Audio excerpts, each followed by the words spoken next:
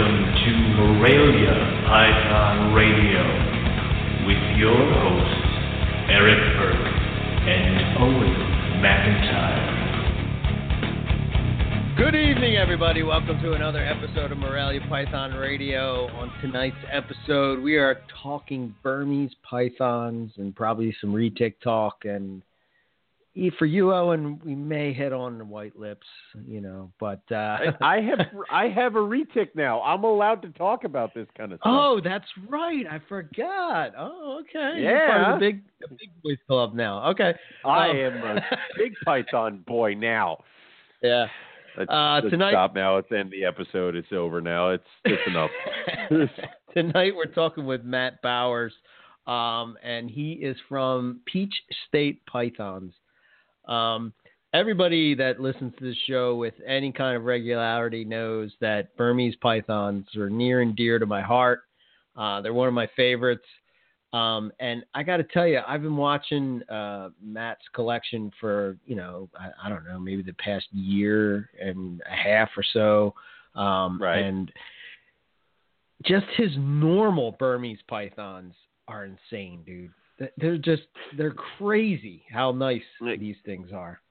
Can I ask you a question? Because a lot of times with guests on the show, it's like they come on because you've been talking with them because you either are about to or just bought something from them.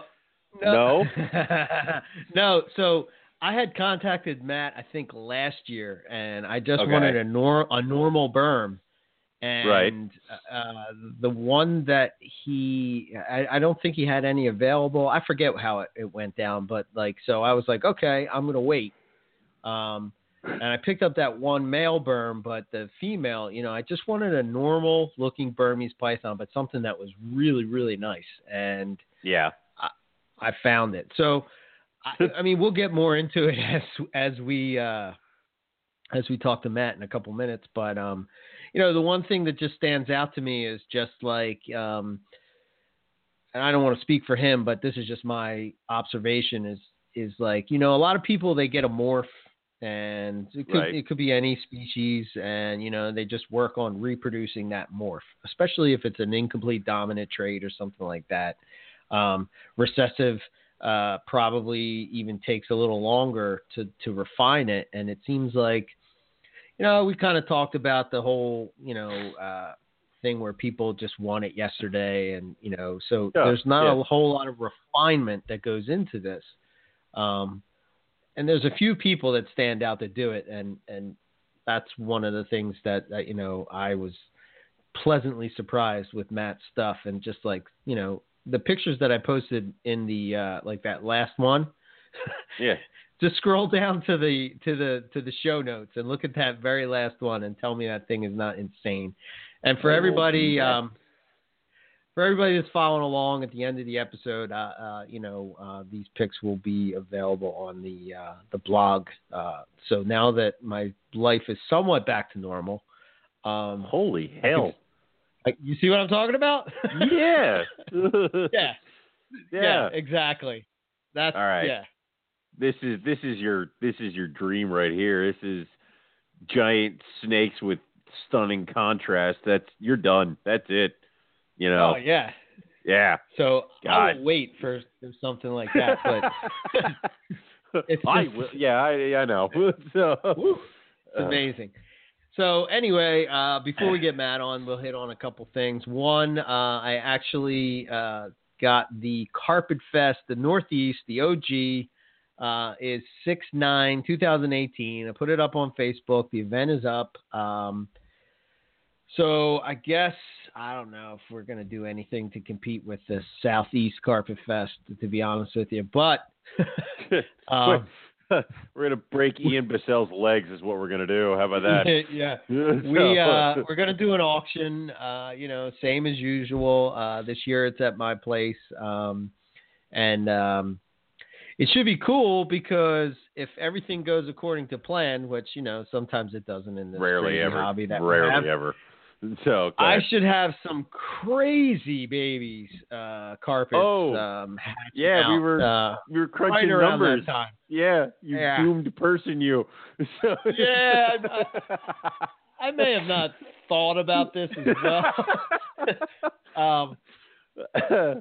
You never think that all of your females are going to go, but I guess because I took last year off, they're all like chomping at the bit. So I have 17 clutches possible. Jeez. That's a lot. Now does that kind of make you think every once in a while that what if you just bred every other year? Like honestly, yeah. Yeah. I mean, like, all right, now I get it.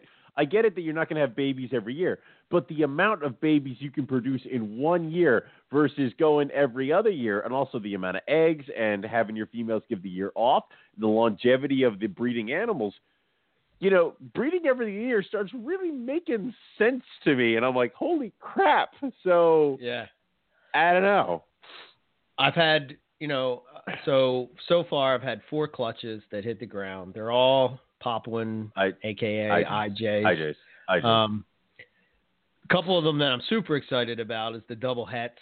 Yes. So that's pretty awesome. Granite Exanix. That will be spectacular.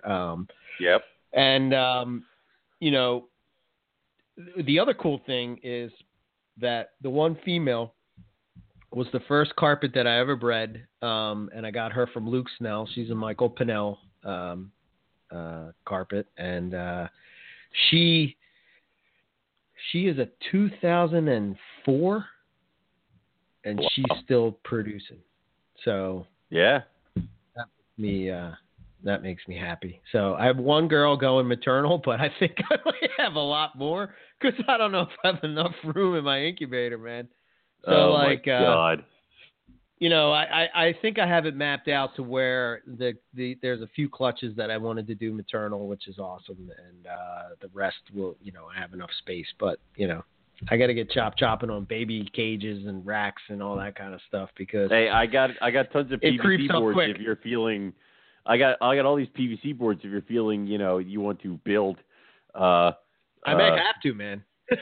You might. I may have to. You let me know. We'll figure. You bring the truck. Yep. God. Yeah. So, but that's insane. Yeah, I got some cool stuff. It's like I knew that eventually, over all these years, like those females would be of size, and it was like every year it would be like, yeah, I got 2 clutches, 3 clutches, 4 clutches, no clutches, right. And now like all these females are huge. And one of the crazy things is the one Papuan carpet is you're not going to believe how small she is, man. Yeah. I didn't think she was going to go. How many eggs? 11. So she's I almost want you to compare like the largest IJ egg and the smallest IJ egg, and just see if like are we talking like same size egg, or are we talking like are her baby's going to be Jesus? That's nuts.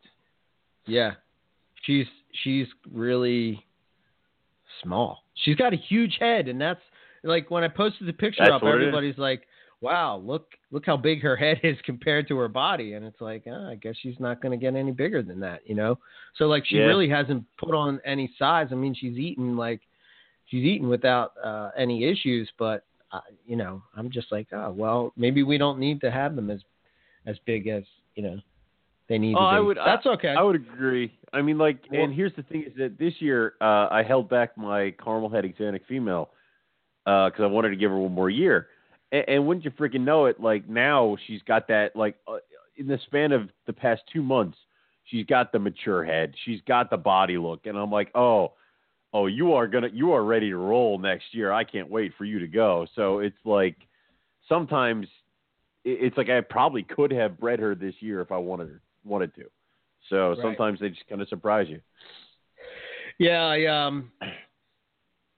I was doing lineage and stuff tonight, just starting to get that together. And the first one, which is maternal incubation, I can track everything back to the wild caught animals, which is pretty awesome. That's insane. Yeah, that's pretty great. cool. So, yeah, I don't know. It seems like it's going to be a pretty cool season. We'll see. It's a good, good thing I'm not coming to. It's a good thing I probably won't come to October Tinley. You're going to need the whole table. Yeah, that was another thing I was thinking about. Like, holy shit, So no worries. I'll sell some carpets. Give me some money to buy some berms. You know what I mean? There you go. Perfect. So, yeah. So what's going on with you, man? I'm not sure if I was able to, because first off, I'm back. We let Rob take my spot, which he thinks I don't listen to the show, and I at least listen to the first 10 minutes. So, Rob Stone. What did he say something smart? I can't remember. He said something about, he's like, well, let's see if I could book a show faster than OMAC, and then you laughed, and he said, all right, he doesn't listen. So, I gotcha. But so I'm not sure if I commented, but I ended up getting, or if I said it on air, but I ended up getting mangrove monitor eggs from the mangroves that are living in my living room. And it's one of those, constantly being told by Andrew that don't worry, they're not set up to breed. They're not going to breed. They're not going to breed. It's okay. You silly man, you. And I'm like, and I'm literally, and this is the thing. It's like I'm in a button-down shirt, which most of my button-downs are not white, but I'm wearing a white one that day, and khakis, and I'm about to walk out the door to go to work, and I turn around and I see, just sitting out there in the open, an egg, and I'm like, oh shit, that's just. No. Yeah. So I have to go get them because you can't just leave the egg. This isn't like a python cage where she's like, oh yeah, go. They'll be here when you get back. It's like, so I had to go through. Now there are 3 animals in the cage. I had to figure out where everybody was. I found all 3 eggs and I pulled them out and I set them up in the incubator, which luckily they incubate at python egg temperatures. So that was okay. Right. Set them all up, and then, I've got dirt all over my friggin' sleeves, which is fan-friggin-tastic. So I had to kind of, after work, I came home, I secured all 3 animals, and then I really dug down in the cage. I found a shell, so I think maybe one of them might have eaten the egg, an egg. But so we got 3 mangrove monitor eggs, which I am kind of shocked about, but it's kind of cool. Because the male in the group is actually one of the mangroves that I hatched for Andrew a couple years ago. So it's almost setting up a captive breeding population kind of deal. So it's cool to kind of have the thing go full circle. So no carpet eggs, but lizards. Well, eggs are eggs, man. Unless, Yeah, it's true. So, and then, like I talked to you, we're gearing up because I'm heading out to Tinley Park this weekend. So I'll be out there for the March show. Cool. Yep. I wish I could go, but I can't. So I will stay here, and you will represent NPR out there. And that's unfortunate. So that is bad. So. Well, I hope we have a podcast when I return. I'm always nice. Yeah, apparently. So, but anyway, enough of us jabbing. Let's do this. Let's get Matt on here and get this going. So, all right, click along. Hey, Matt, welcome to Morelia Python Radio. How you doing? Doing good, guys. Thanks for having me, man. Thanks for the kind words too. It's good stuff. Yeah, absolutely, man. Killer berms you have. Oh my goodness, probably the best that I've seen. That. And I love berms, and they're just phenomenal. So, Owen will tell you. Eric, you get me, man. You get me, and I appreciate that. you two understand each other, so that's just right. One of those, yeah. A lot of synergy right now. Exactly. So, Matt, why don't you tell us, how you got into reptiles? What got you your start? Okay, great question. So, growing up, my dad was in the military, And so this started pretty young. We lived in Alaska when I was 5 years old to 9 years old. And just growing up, my thing was dinosaurs. I thought dinosaurs were cool. You know, that kind of translates into a little bit of the reptiles. When I was 9, my dad got shipped down to Georgia, and I ended up here. And, you know, I've always liked the reptiles and the dinosaurs. Okay, so I'm 9. I'm not so much into the dinosaurs anymore, but you go outside, and there's lizards running on your house. You know, the green anoles. You can go turn over some rocks and some logs, and you find snakes and frogs and all kinds of stuff. And so it just kind of blew in from there. And luckily my parents were, I don't know if supportive is the word, but maybe allowing. So I could, you know, I'd walk in with a snake, like, look what I found. They'd kind of roll their eyes. All right, I guess let's get it a cage. And so I just kind of grew up catching snakes and keeping them. We keep them for a couple months and let them go and go catch another. I remember when I first moved to Georgia, Mom was like, hey, you know, there's this pond down the way, and we walked down there, and, you know, you see turtles. And I just lost my mind. Like, there's like 20 of them. So I think that going from like no reptiles in Alaska to I can just go out in my front yard and just go look for some. And I just kind of always kept them, you know, went through high school, had a couple in college, and then it just, you know, once you get out and have your own place, you can kind of go a little nuts with it. That's where I'm at now. Awesome. So what led you to the big snakes, and how did the snake thing start? Okay. Yeah. So it's almost not so much the big snakes as it was the Burms, which subsequently are big snakes. But really how it ended up is I was always going to, you know, the Repticons. And when I would go, let's say 2002, 2005, that time, you'd go and you'd have an expectation of what you want to see. And then you might see it, and there'd be that pressure, like, do I get it? Do I not get it? And that excitement.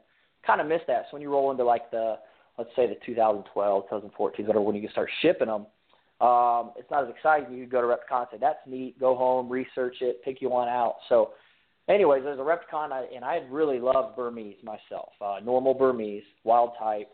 I thought they're beautiful animals. I like them better than any morph. And I said, you know what, and this is, I also have to add, this was around the Lacey Act, so you couldn't ship. So you couldn't go pick you out a Burm. You're kind of at the mercy of whatever you find. And just so happened at that Repticon there was a Burm. It was a male normal, 7 feet roughly, and got it out, and it was just so laid back and so chill, and it was probably one of the prettiest ones I've seen in a long time. So I took it home, and it was just the most laid back snake. And so I was like, well, man, these Burms are neat. What else is out there? Then I stumbled upon a hypo, and then so researched and networked real hard, and I found one in Georgia and just chased it down. It was sold, but then that fell through, so I ended up getting it. And the person I got it from also had a female albino, and I was like, well, what kind of BOGO can you do? And so we worked out a deal. So I ended up with like a male normal, a male hypo, and there weren't any to my recollection in Georgia. I mean, there might have been 2. So I had one of 2 hypos in Georgia, and then I had picked up that female, and so now I got to justify why I have these 3 random snakes. And so I was like, I can breed these. And then so people are like, man, why do you have 4 or 5 snakes? Why do you have 6 snakes? And it's like, oh, I breed them. And all of a sudden, like their guard just goes down, and they're like, oh, that makes sense. Yeah, you're a breeder. So it's somehow justified having all these snakes by saying I breed them, and then it just became a Burm mission. So the hypo, the albino, they all acted just like the normal. They were just calm, laid back, the sweetest things. And so I just went on a mission of just a mix between networking and stalking, finding anybody who had some Burms in Georgia and just, you know, let them know who I am. And if they're ever in a position where they might need to get rid of them, maybe I could help them out. And just through that, I started accumulating more and more and got to be a little selective on what I was getting. And before you know it, you know, I got a bunch of Burms. That's awesome. Thank you. So what's the collection look like now where it stands? About how many animals, and what are you working with, just Burms, or do you have some other stuff too? Okay, good question. So I actually just had my inspection from the Department of Agriculture, so I really, really try to avoid counting snakes. I don't want to know how many I have. Smart. Sure you guys are familiar with that? Yeah, I am recently. Yeah, so I had 2 counts. So I've got 64 various species. It's almost not majority Burms. It probably is mostly Burms. That is, you know, where I really get excited about and really fires me up. But I've got the retics, so I have a few retics as well. Starting to work with those. Not doing an amazing job of it, but I have them, and they're a lot of fun. I do have a good bit of ball pythons, too. The variety of genetics that they offer are good, but, they don't excite me like the bigger snakes do. Then I got some random stuff in there. I got an anaconda, and I have the white lip, I think we mentioned. I got a couple milk snakes and rat snakes. So a little here and there just for the fun of it. That's awesome. Sure. Were you ever? I don't know where the hell he is, but go ahead, Eric. Yeah, all right. No, what were you going to ask? Go ahead, Owen. I was just thinking, I don't know if we get. I bet you we get further down to it. So I'll hold that question for later, and then if we don't get to it, I will bring it back out. So there you go. Yeah. All right. So let's get into the nitty gritty. Let's talk about how you're keeping these guys. Caging, heating, and feeding, and all the good stuff, man. Okay. Yeah, that's great, because one of the things that I get a lot, people hear about the Burms and start to learn about the Burms and interested in them is, man, especially with the ball python people I network with, I'd love to have them, but they just get so big. And how big do they get? And what caging? Will I need upgrade and all that? So it's a great topic to cover. So right out, the hatchlings, I'll start there and kind of progress you guys up so you get an idea of where we're going with it. Sure. Really, for the hatchlings, I like the V18, the Vision, the 18s. If you're not familiar with those are 18 deep, the V18, and then they are, what are they, 7 wide? So 18 deep, 7 wide, and only 3.5 tall. Right. So that in and of itself is the hide. They're comfortable in there. They fit good in there. And this is, you could take the hatchlings out of the egg and put them in a hatchling tub, the 6-quart. They do fine in there for a little bit. Just like the V18 because they can grow out. So what you're expecting your Burm to grow, the ones I hatched late June, early July, so these are, 9-month-old snakes, are still in V18s. There's plenty of room. So I've got, 8, 9, 10-month-old snakes in a V18. I just bumped those up to medium rat. So once you pick up the food a little bit, they're going to get a little growth spurt, and you'll have to bump them up to 28, 32 quart. I had some of my little over a year, getting close to a year and a half, Burms in the 32 quart, and then hit another little growth spurt. Got one almost a 2-year-old in a V70 right now. So once they hit about that 2-year mark, you're going to need to get them a little something bigger. So I just do the PVC cages, whatever you like. As far as sizing, it's always tough to gauge. You kind of want to guess where your Burm's going to go size-wise. I've got some males that are 4 or 5 years old that are hanging in that 7-foot range. But I've also seen other people with males that are 10 foot, 12 foot. So none of my Burms are real monstrous, and I don't know if it's just the way I feed them or if it's the bloodlines that are around the southeast. I can't really put my finger on it, but I don't really have any big ones. I only have 1, maybe 2 that's in the double digits. But the rule of thumb I go by, it's just easy math, and it works out 95% of the time, is square foot of cage per length of snake. So let's say a 4x2 would hold an 8-foot snake, up to an 8-foot snake. When you do have an 8-foot snake, you might be pushing the boundaries a little bit and have to upgrade, but that's just a decent rule of thumb. So my adults are in a 5x30, 5 foot by 30 inches, and I have other ones in a 6 foot by 30. So, a 6 foot by 30 will hold a 15-foot snake. And like I said, I have one that may be 12 foot, one that may be 10. The rest are 9 foot. So they have plenty of room in those. As far as heating, some of them have the heat tape, and then some have the radiant heat panels. It's just kind of the way the cages came. Don't necessarily have a preference. As far as heating temps, kind of a zen. I temp gun the snakes, and keep in mind we got, let's say, the 6-foot cage, so the snake's going to move back and forth. I want my snakes at an 84 to 88 range. And, you just kind of gauge. If you got the stack of cages, if they're all crammed to the cool side, you're probably too hot. If they're all crammed on the warm side, then you're probably not warm enough. So they should be staggered, moving back and forth. But I always temp gun the snake. And if they're, 84 on the cool side, they're good. If they're 82 on the cool side, they're good because they have opportunity to move over. But I like those snakes 86 is like prime time when they're eating good, they're growing good, they're shedding good.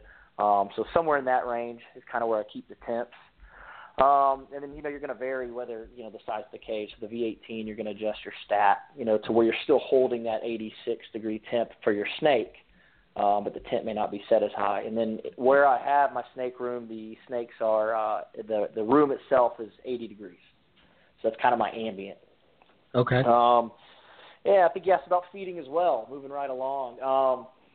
So the adults, which most people ask, what do you feed them? How often do you feed? So what I do with mine, so I'm doing either 5 XL guinea pigs or 2 to 4 pound rabbits, and I kind of go back and forth. And then I'm feeding every other week. So what I do is I feed, kind of split them in half. And you feed half one week, half the other. That way you're cleaning half the cages one week and half the other, so you're not overwhelming yourself. But that's it. So it's every other week. If I feel I want to put some more weight on it, I tend to go towards the guinea pigs, so a little fattier. If my snake's looking good and healthy and the right thickness, then I'll throw in the rabbits. Sometimes I have to pull off the feeding and go to every third week, even once a month when I start thinking they're a little thicker than I'd like. The babies, like 2 years and under, I'm feeding every week to get them up to size. That's pretty much it. It's pretty basic stuff. It's not maybe to some people might be overwhelming, the 2 to 4 pound rabbit. But again, it's every other week, so it's not tremendous. Right. What's your? I'm just curious. What's the time frame that it takes you to clean those? All that. Good question. Yeah. Yeah. So it's so with the big snakes. Man, I don't have 1, 2, 6. I have about 20 to 25 that are adults, including the retics. And again, you're doing half and half. And hopefully a couple are in shed for you, so they get the week off. But it's not too bad. I do it every morning because then it's very manageable. I don't have a clean day because that gets a little overwhelming. So every morning I go down, and whoever needs to be clean gets clean. So I spend, 30 minutes would be average. And if they all line up and do it all in one day and get me, which happens every now and then, that might take me about an hour. It's not too bad. Quality time with them. Yeah, nice. Yeah. So with your heat, do you drop it at night at all, or do you leave all your temps the same? Yeah, good question. So I keep it the same. I never really adjust it. They are in the basement, and so I do get, a little fluctuation with the seasons and with the weather outside, and I find that to be enough, especially when you come into the breeding season. I think we'll get into that later, but they tend to breed in the colder months. But so I do get a little bit of that fluctuation. So you do get a little bit of that natural. So like I have a heater down there, so that's what I'm keeping it at 80. But I'll have to turn that heater off. And in the summer, it might be 84 down there, 85. And actually I have AC down there too that I crank on just when I'm down there cleaning, so I can be comfortable. But yeah, so I'm not really fluctuating the temps at all. Okay, and I know that. Even if it's some specific morphs, tend to have respiratory issues when it comes to Burms. But do you find that in the winter when you're using like your, like a dry heat, do you do anything for humidity to try to combat that? Do you have any issues with that, or what's your? Yeah, it's a good question. So I get that come up a lot, and respiratory will pop up in the seasons. I actually had 2 that got it this year. Georgia got unreasonably cold for Georgia. We were down in the teens for a week and a half, and then we had a foot of snow, and that's like more snow cumulatively than we got in 5 years. So it was cold this year. Yeah. So that'll hit from time to time. I have the quarantine room upstairs where I keep it real warm and real humid. So as soon as I see it, I just move them up here. But so for the humidity, I mist in the morning and in the evening. And I just kind of go from there. And I honestly use the sheds as my gauge. As long as I'm hitting full sheds, then I feel comfortable with it. But I do mist all the cages every morning and in the evening. Is it the cage that you're spraying or the actual snake? All the above. Yeah, open it up. All the above. Okay. Just get a good mist all over it. And I use paper, so the paper it will eventually dry out. So I get it nice and wet, and it seems to do the trick. Nice. Okay. So, I've heard a lot of people that talk about talking with various python breeders, for the past 6 years on the show.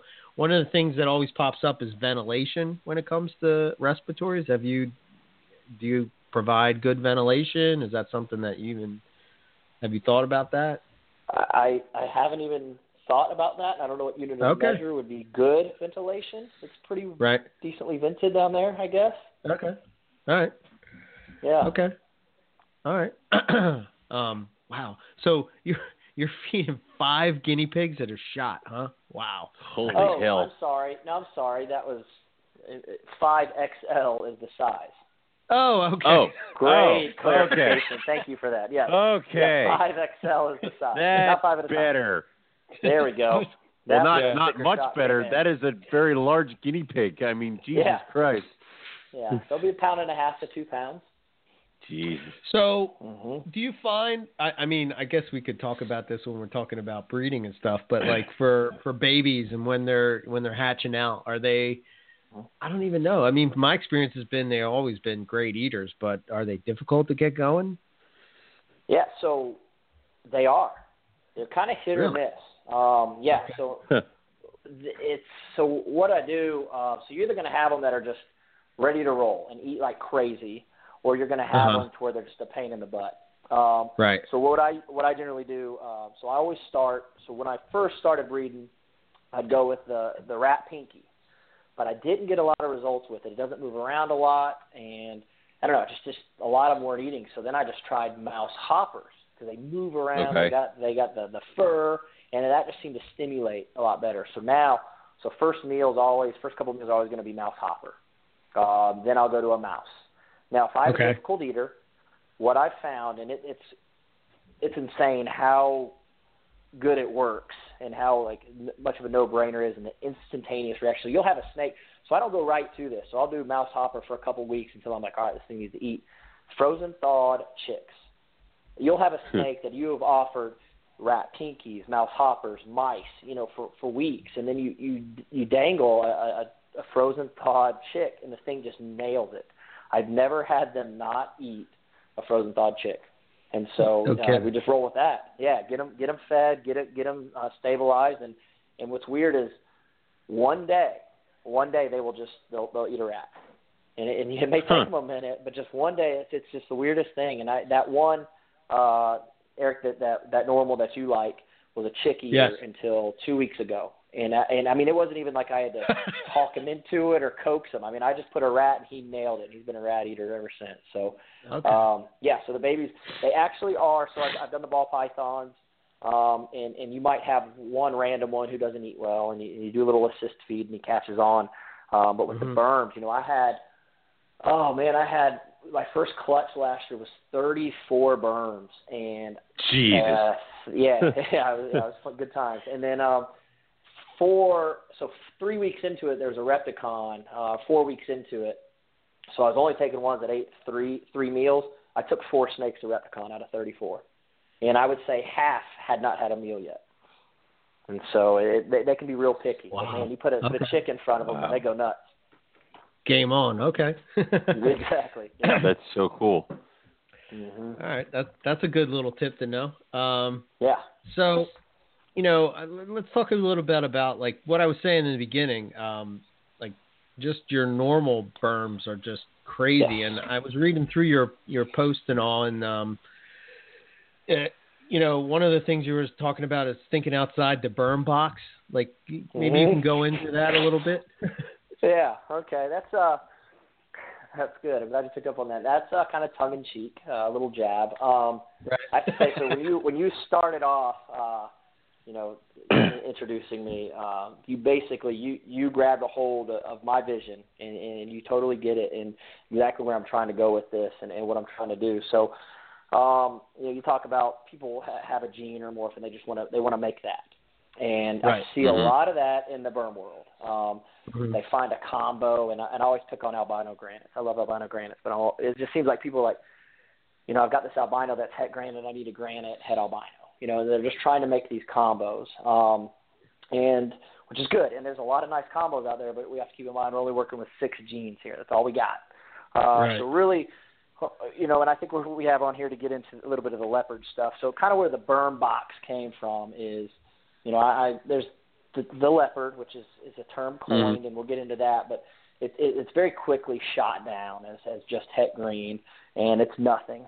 And I produced that one that you had mentioned, Eric. I mean, that came from the leopard clutch. I've got a hypo leopard, and it definitely manipulates the pattern. And so the burn box is kind of, I don't know who set these rules or these boundaries, this box, so to speak, these confinements, but it's like, why can't we take these oddly patterned snakes and see what we can do with it? Why can't I take this leopard or whatever we want to call it, reduced pattern snake, and try to work that into some granites and make a really reduced pattern granite? Or, why can't we, what I really would love to do and I'm working on is take that leopard and work it into labyrinth and get a really reduced pattern labyrinth. So it's just, it seems like as soon as somebody gets on a Facebook, group and a berm group and it's like, hey, what's this leopard thing? Like, so many people just chime in, it's just het green. And it's like, why? Why can't it be something else? Why can't we work with it?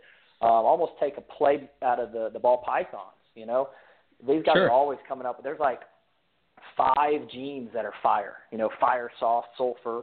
They're all kind of the same, but they all do something a little different. And as maybe odd as it may be, or frustrating somebody learning the genes, at the same time, what they're doing is they're pushing the envelope and they're challenging each other. And what can I come up with, and how can I come up with the next best thing, and how far can I push this? And another good example with the ball pythons would be, I don't know if you guys know about the yellow belly gene.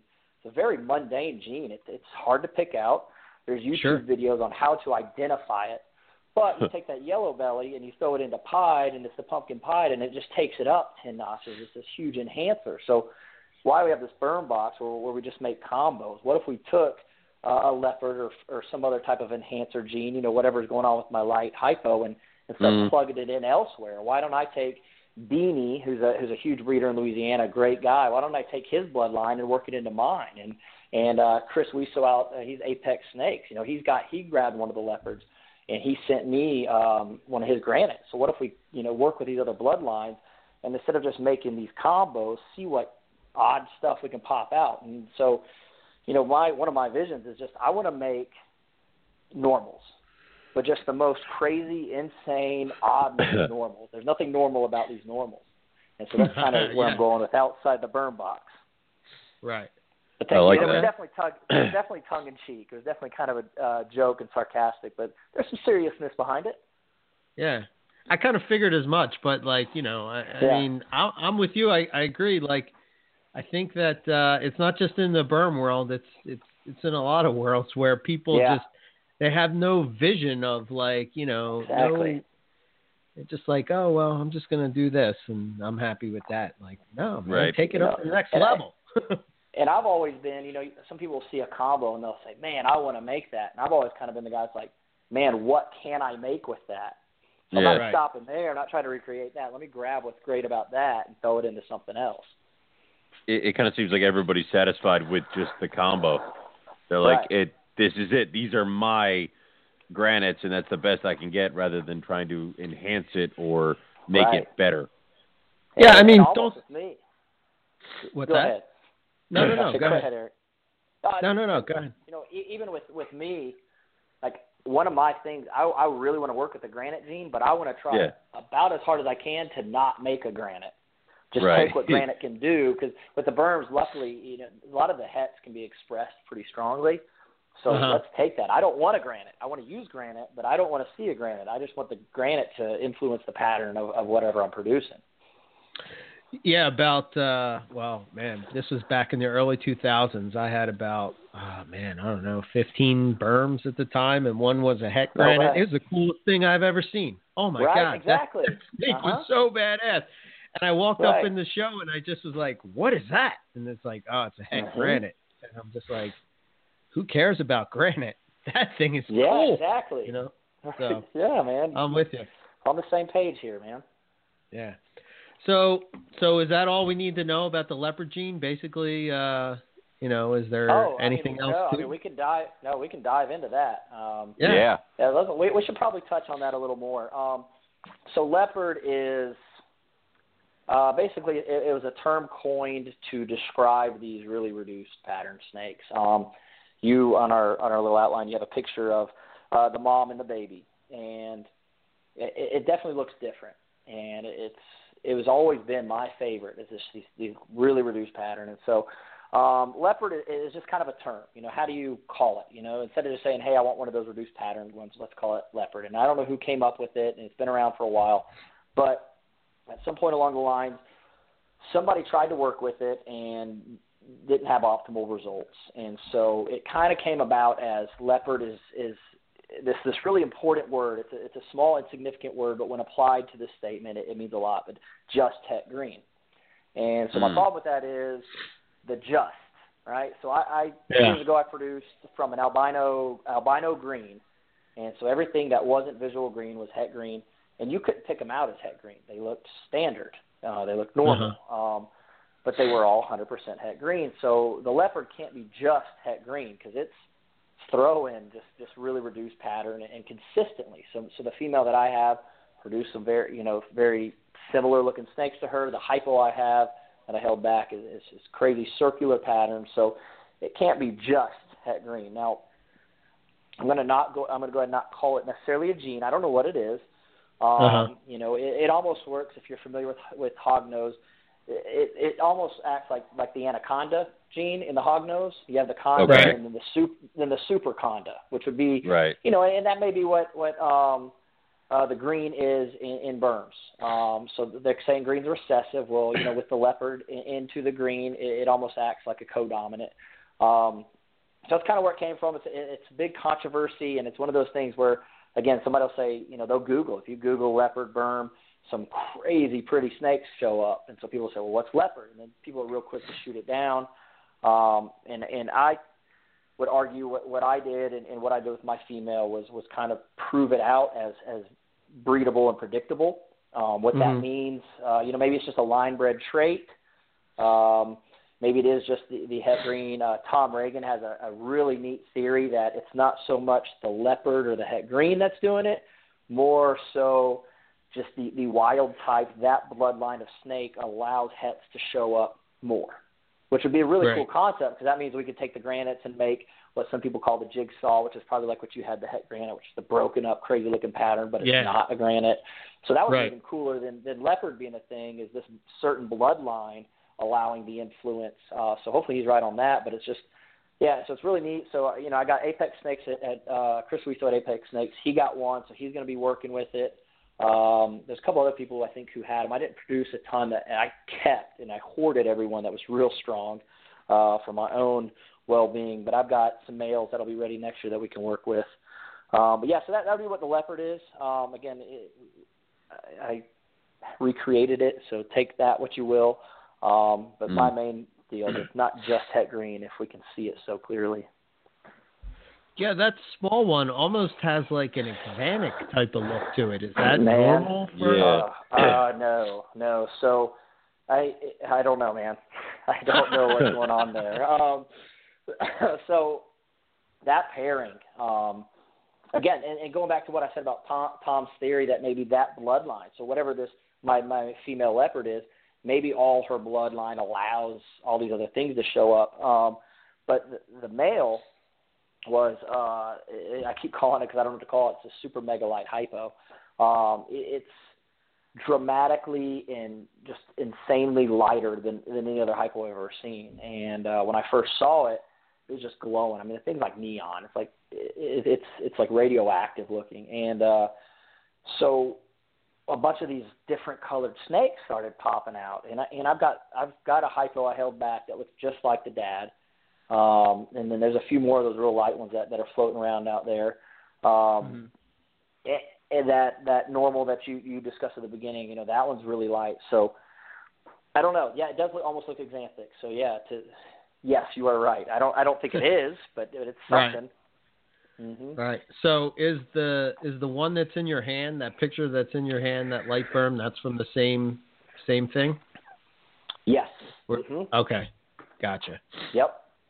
And so, all right. So the good thing about that, I don't know. And this comes back to Burm box. So one thing that has been said about the hypos is they're easily influenced by the hets, and it's easier to see the hets. Okay.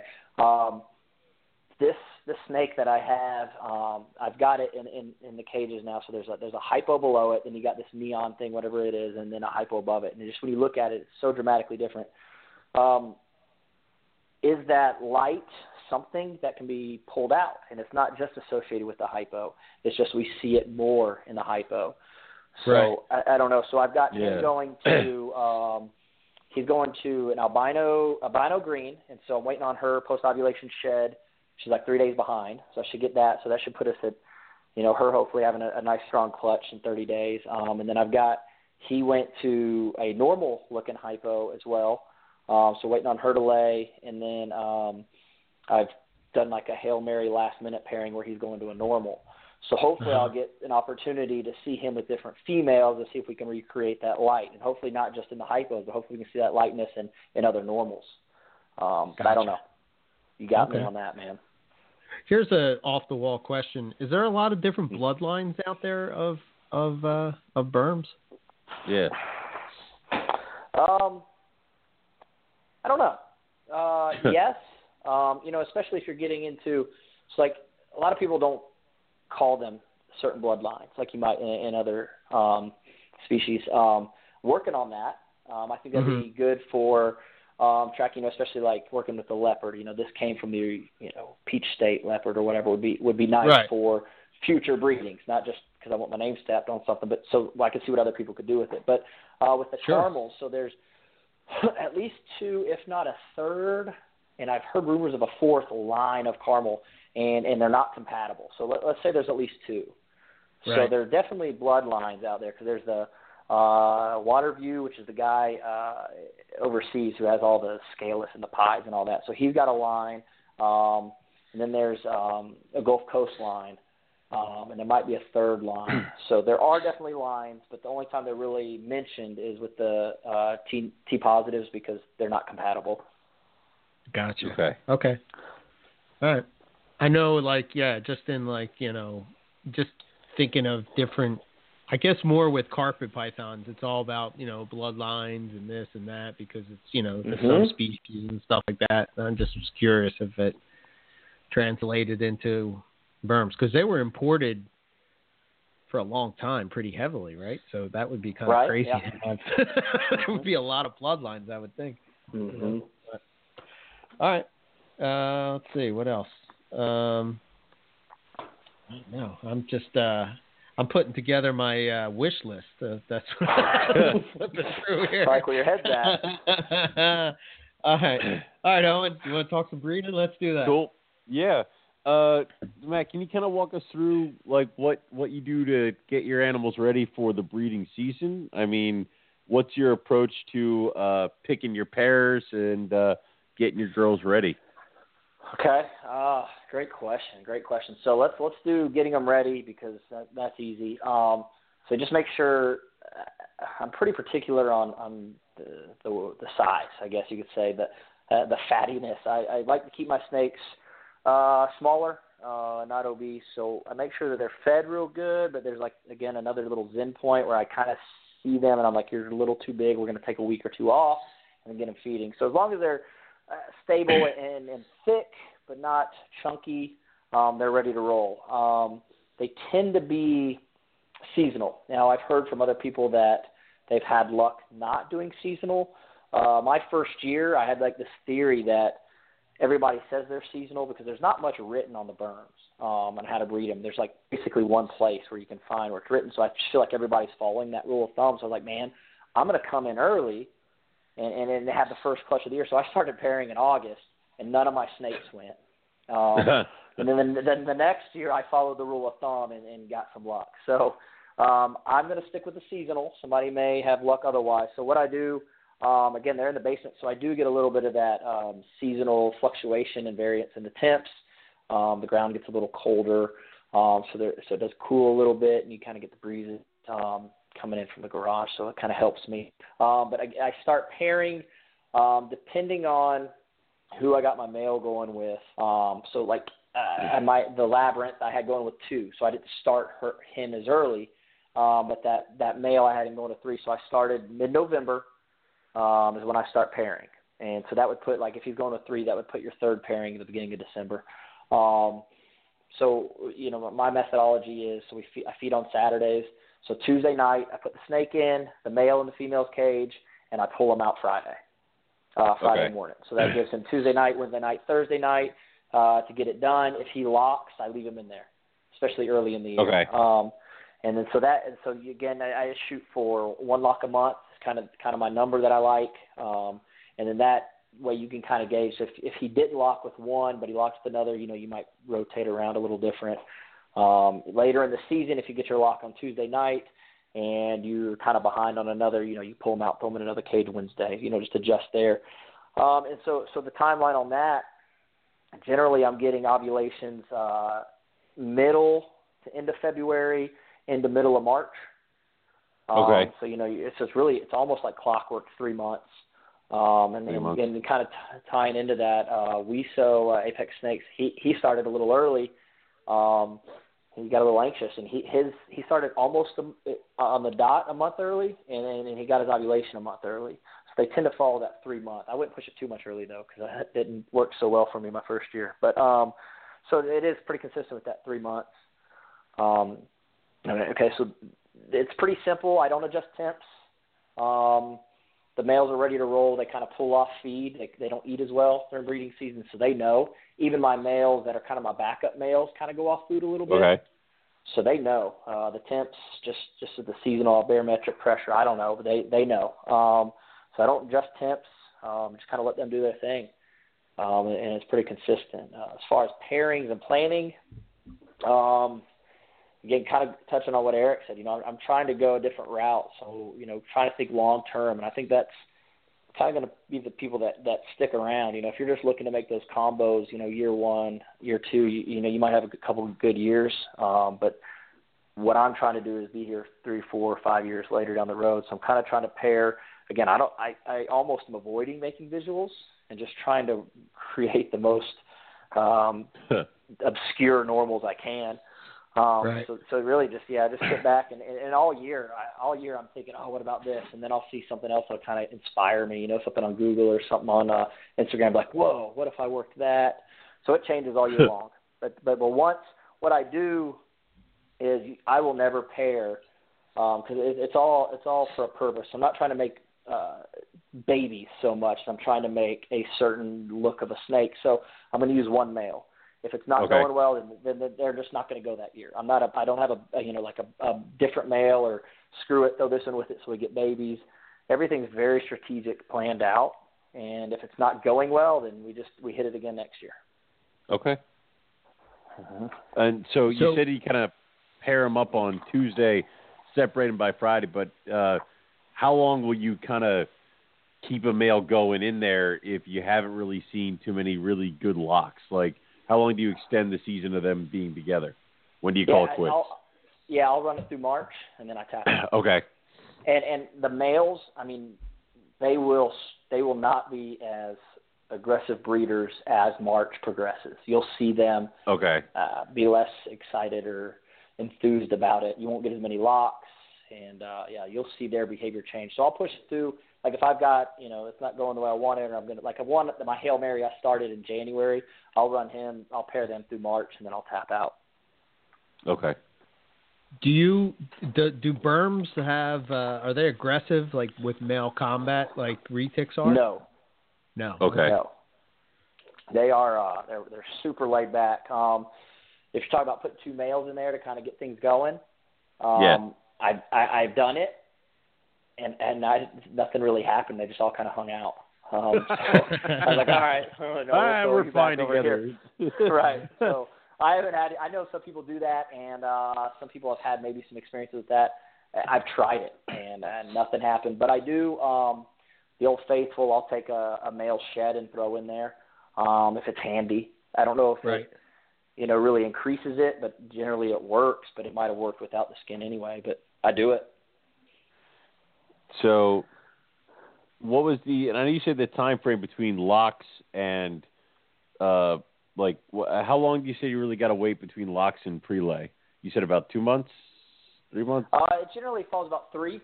I did have, so the Hypo girl, her first lock was November, towards the end of November, and then I had one in December, and then she ovulated January 29th.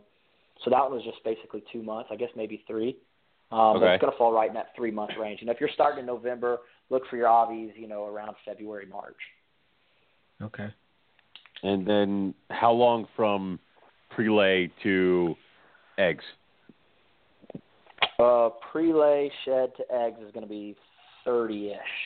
Pretty standard with everything else, I think. I generally like a 32. That's my sweet spot. If I get a 28, the eggs usually aren't good. So if it's 30 and I don't have them, things are looking great. But it's be right around that 30-day mark. So usually what I do is from Avi, I'm looking for 45 days.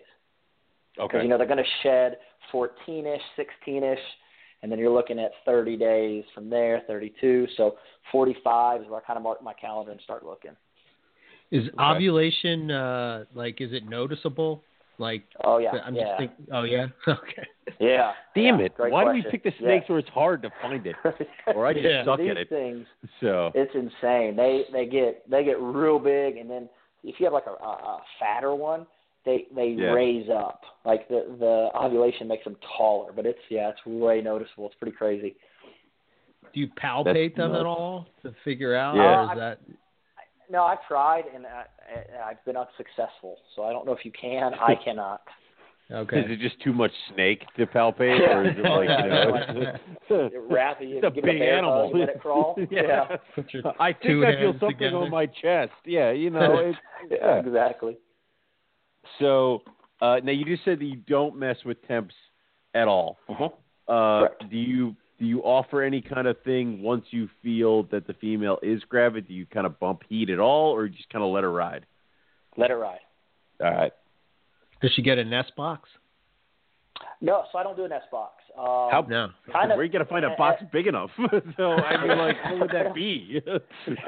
Manufacture that. But, kind of as I was getting into this, my rule of thumb is if I saw consistent, nest box, then I would do it. But I saw so much, sometimes I do, and these other person says I never do. So the easiest route is to not to do. So I don't do it, and I don't have an issue with it. And they're not aggressive when you're getting the eggs. They're just chill as usual. That was going to be my next question is, let's go to, she's got the eggs, and you got to go get them. She kind of just lets you take them? Yeah. So I always do the paper towel trick. So I get my roll paper towel and kind of push her face back and kind of gauge her. But they usually just kind of move over and then let you kind of get them out. Even I'd say the female that's got the most attitude would be the leopard, and even she was, I was a little hesitant with her, and that's a big snake, and she was laid back as could be. So that's awesome. No issue there. Yeah. So how would you go about setting up the eggs in the incubator? What's the temp, and then how do you set them up in the box, I guess? Okay, good question. So I spent a lot of time finding the perfect box, like Goldilocks. It had to be the right height, the right width. And I stumbled upon a box. It's the Ziploc makes it, but it's a 26.5 quart. Okay. It's 17, basically 17 by 20. And so it's got enough height on. I think it's 5.5 tall. But anyways, it's got enough height because I like to get a lot of the medium, incubation medium in there. So I use Hatch-Right for my Burms. So with the ball python, I can do the vermiculite, mix it up with the water, get the right consistency. I'm good to go because I'm just doing a 6-quart little tub. With the 26.5, it's just I don't trust myself enough to be comfortable with the moisture. I probably would get it right, but I would wake up at 2 in the morning and be like, is it too wet? Is it not wet enough? So I go with Hatch-Right. I feel comfortable with it. I get a good night's sleep and I feel good. So that's what I go with there. So I take the Hatch-Right and I get it. I'm doing a thing with my hand. I'm going to guess about 3 inches. Again, I like it a decent amount off the bottom because if I do need to add water, I don't want to have to be super careful where I'm putting the water. I can pour a good bit of water on there and know it's not going to be on the eggs. So that's what I do. So I do the Hatch-Right, put the eggs in. I separate them if they need to be to fit in the box. But if there's a clump of 3 or 4 that I can fit in there nicely, then I just leave them be. But sometimes they clump big and you kind of piece them off. So if I have to do that, I will. Temps. So I like 88. and it's Georgia. It gets warm in the summer. That's when you're incubating. Sometimes the ACs can't keep up with the temp outside, so it gives me that little buffer. Sometimes I'll drop it even to 87, so I'm not here during the day. I don't want it to spike. I get real uncomfortable when it's at 90. I don't know what's too hot, but I don't like it at 90. So I don't want to set it, let's say, some people do 89, they'll hatch quicker, but I don't want to have like a nice, 95-degree day in Georgia, and then the incubator gets a little hot and it's sitting at 92. So I'll go a little cooler. So 87, 88 is where I like them. I have as sure most people do, a little thermometer, digital thermometer with a probe, so that's in the egg box. So I go off of the temp in the egg box and adjust my thermostat accordingly. And then I also have like a little temperature thing in the incubator, so I know what the incubator temp is, but the egg box is what's important. Right. How big is your incubator? Yeah. Luckily, so I just got the standard hot box by Sea Serpents, and it's not a huge one. Just luckily, I've only had a couple clutches at a time. They've been generous and spaced themselves out, but that 34 egg clutch took up two levels. And then luckily the other clutch that I had last year was smaller, so I was able to fit that on the third, and everybody was nice and happy. Then I had a couple ball pythons drop, so we just kind of find a little nook for them where you're good to go. Tuck them in there. So exactly. I mean, but realistically, you could run out of space in there pretty quick. Have you ever given thought to maternal incubation? I have not.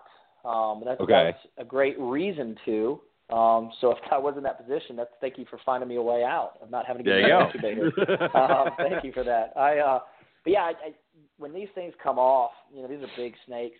They are pitiful when they come off. They're skinny and they just like loose skin, and they just feel awful for them. So my standard procedure, get them off and then clean the cage real well, and then you have a rabbit thawing or a guinea pig thawing, and you just feed them. And they get a lot of food for that first few bits. So I see them feeling a little bigger. I can't imagine what they'd look like after 60 days. But I know people have done it and been successful with it. And with them, and then I don't know how much you guys have done the maternal incubation, but if you come home, so usually like they'll lay when I'm at work or something, and I come home, the amount of heat and humidity that's coming off of these snakes, it's insane. It's crazy how the moms can manipulate that, with the twitches. Yeah. You feel it. Your hand is kind of moist with the air. It's amazing. Yeah, I've done it a few times, and I've actually had a snake, like they kind of like coiled down around the eggs and actually pick them up and move them over. Shut up. Yeah, it was really cool. That's crazy. It was really cool. I have never trusted my females to do it. I've seen them do some dumb things, so I have one doing it right now. Nope. So nothing is cooler than like when the mom separates from that eggs, and then you see the little babies coming out. Yeah, I can imagine. Yeah, Eric, I have a picture that I'm going to send you again. I saw that the other day. We have these discussions. So Matt, I'll tell you the story. So and everybody's heard this before, but you'll get a kick out of this. So my first year breeding pythons, I'm all excited. I'm gonna do maternal incubation. That's what it is. All my clutches are gonna be maternally incubated. Blah blah blah. Female knows best. So I didn't even get an incubator. I said, nope, I'm not going to get an incubator. The moms are going to take care of it. Well, the first clutch, everything was good. The second clutch, one of the eggs was kind of sticking out of the coils. Well, I'm just in a panic. So I'm like, well, what do I do now? So everybody's like, you should pull the female off and put them in the incubator. I'm like, I don't have an incubator. So I had to quickly throw these eggs in a box, and Owen lived 15 minutes away from me. And I put a towel in the dryer and to try to, because it's the middle of the winter, I throw a towel in the dryer to try to keep it kind of warm, and I got a heat pack, and I'm rushing to his house, and since then he's busted my stones every year. Well, but the problem is that months later, he's all excited because his babies are hatching out of his maternal incubation clutch. So he's sending pictures of everybody. And they're all these group messages And he's like, look, maternal incubation success. And then right below it, I put a picture of his eggs in my incubator. And I'm like, look, maternal incubation failure. So, yeah, failure. It's like, just the digs at him. And I have to get in. So, yeah.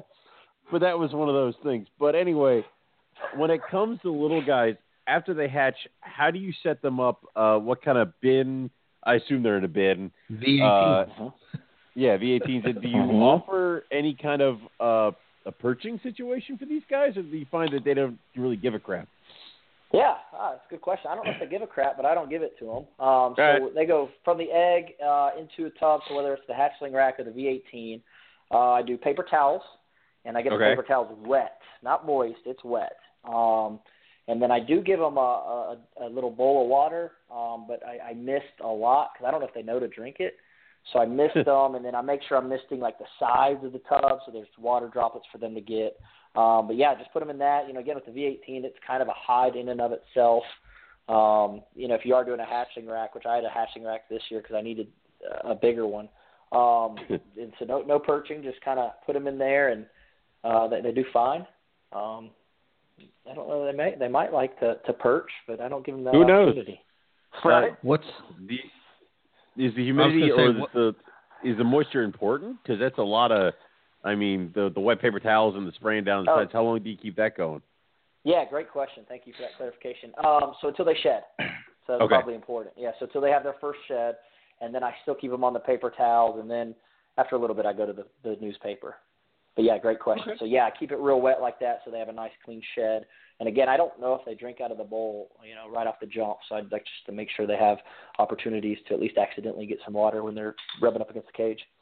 Are they your typical python time frame of shedding, or are they like blood pythons where it's like months, or like what's usually the time frame for the first shed? Yeah, roughly a week. And 2 weeks would be long. If you're going into that 3 week, from my experience, that's going to be a trouble eater. So those are the ones I usually won't even take the chicks. But yeah, so you're right around that 7 to 10 day mark. They should all start shedding. And I know some people might put them all together. I separate them so that way I keep an eye on who has shed, who has not. And you can kind of keep an eye on who's going to the bathroom and who's not. So they each get their own little tub as soon as they come out. Okay. So I know we talked earlier about like the chicks being your go-to when it comes to a picky feeder. Do you have any other kind of tips or tricks that you would use for these kind of guys? I haven't had to resort to any because that's just money in the bank right there. It blew me away because these were this past year the leopard clutch were the hardest to get to eat, and it was such a high number. And I had a bunch of normals, I think 10 or 11, and people wanted them, but they weren't eating. And then as soon as I put a chick, I was like, screw, let me get some chicks, and thawed them out, and bam, instant. Like they just were just waiting on it, and they knew it was coming. They didn't want her at. So I haven't had to really resort to anything else. I've had to assist feed some. This is before I discovered the chick trick. But that's just the standard. Assist feed them, and eventually they catch on. But the chicks, man, you don't need a trick when you got that. Right. What's the average size of the babies? Yeah, that's another great question. A lot of variance there. So a great example would be one of my very first clutches. This girl, she was 7 foot, 7.5 foot. She was 5 or 6 years old, just wasn't big. And her babies were small, and her eggs were small. So I don't know, maybe 6-7 inches. But let's take the leopard, who's a big girl, huge eggs. Those came out 10, maybe 12. And girthy, man, they were chunky little things. So anywhere in that range, and it can vary, and it does seem to be pretty consistent with the size of the female that laid and the size of the eggs that came out. But there's definitely a lot of variance. And the first clutch, like the eggs almost look like ball python eggs. They just weren't impressive at all. Snakes came out fine. They're smaller when they came out. They caught up. But, right. It's just they didn't have as much room to expand, or she didn't give them as much nutrients in those eggs. I don't know, but they all worked out good. But and then the leopard, she's a big girl. She's real round, and those were monsters. Right. That's cool. Typically, so I have I didn't put this on the outline, but I thought maybe we could talk about handling. Like maybe some approaches to handling them. And the other thing is like I've noticed that as babies, they seem to be huffy. That's pretty much normal, right? I mean, yep. Okay. Yeah, it's pretty accurate. So they're gonna have a little bit of attitude. Okay. So you just have to pretty much handle them to break them of that. Yeah, exactly. So they bluff a lot, and they're gonna try to blow some air. And I found majority don't bite of the babies. Right. Let me take that back. Maybe not majority. Let's call it half and half. I'll go half and half, reflecting on last year's. There we go. But so for the most part, they outgrow that just with routine.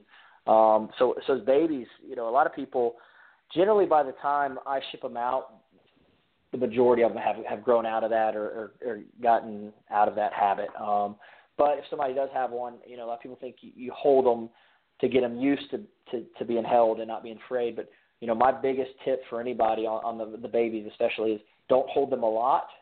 Pick them up twice a day. Hold them for literally a minute and a half might be too much.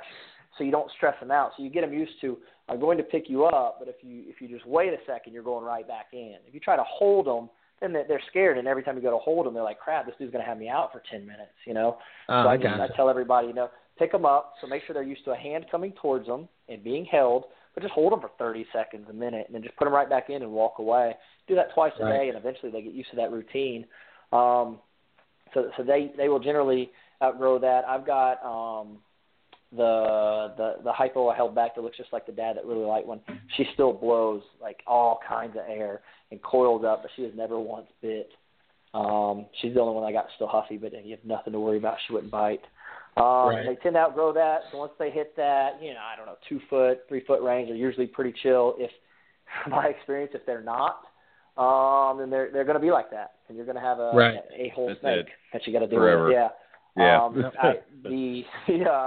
The really light hypo I have, the male, he's 5-ish years old, I think, and he is terrible. And if I wasn't breeding, I would never have him. I mean, you will get peed on and you will get bit. Except for, oddly enough, in breeding season. So once I start pairing, he's cool. He'll let me get him out because he knows where he's going. It's crazy how he just, like all summer, man, he's miserable.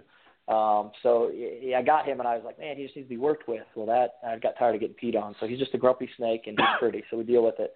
But, as far as the adults, I always go in with the paper towel because the snakes just have that feeding response.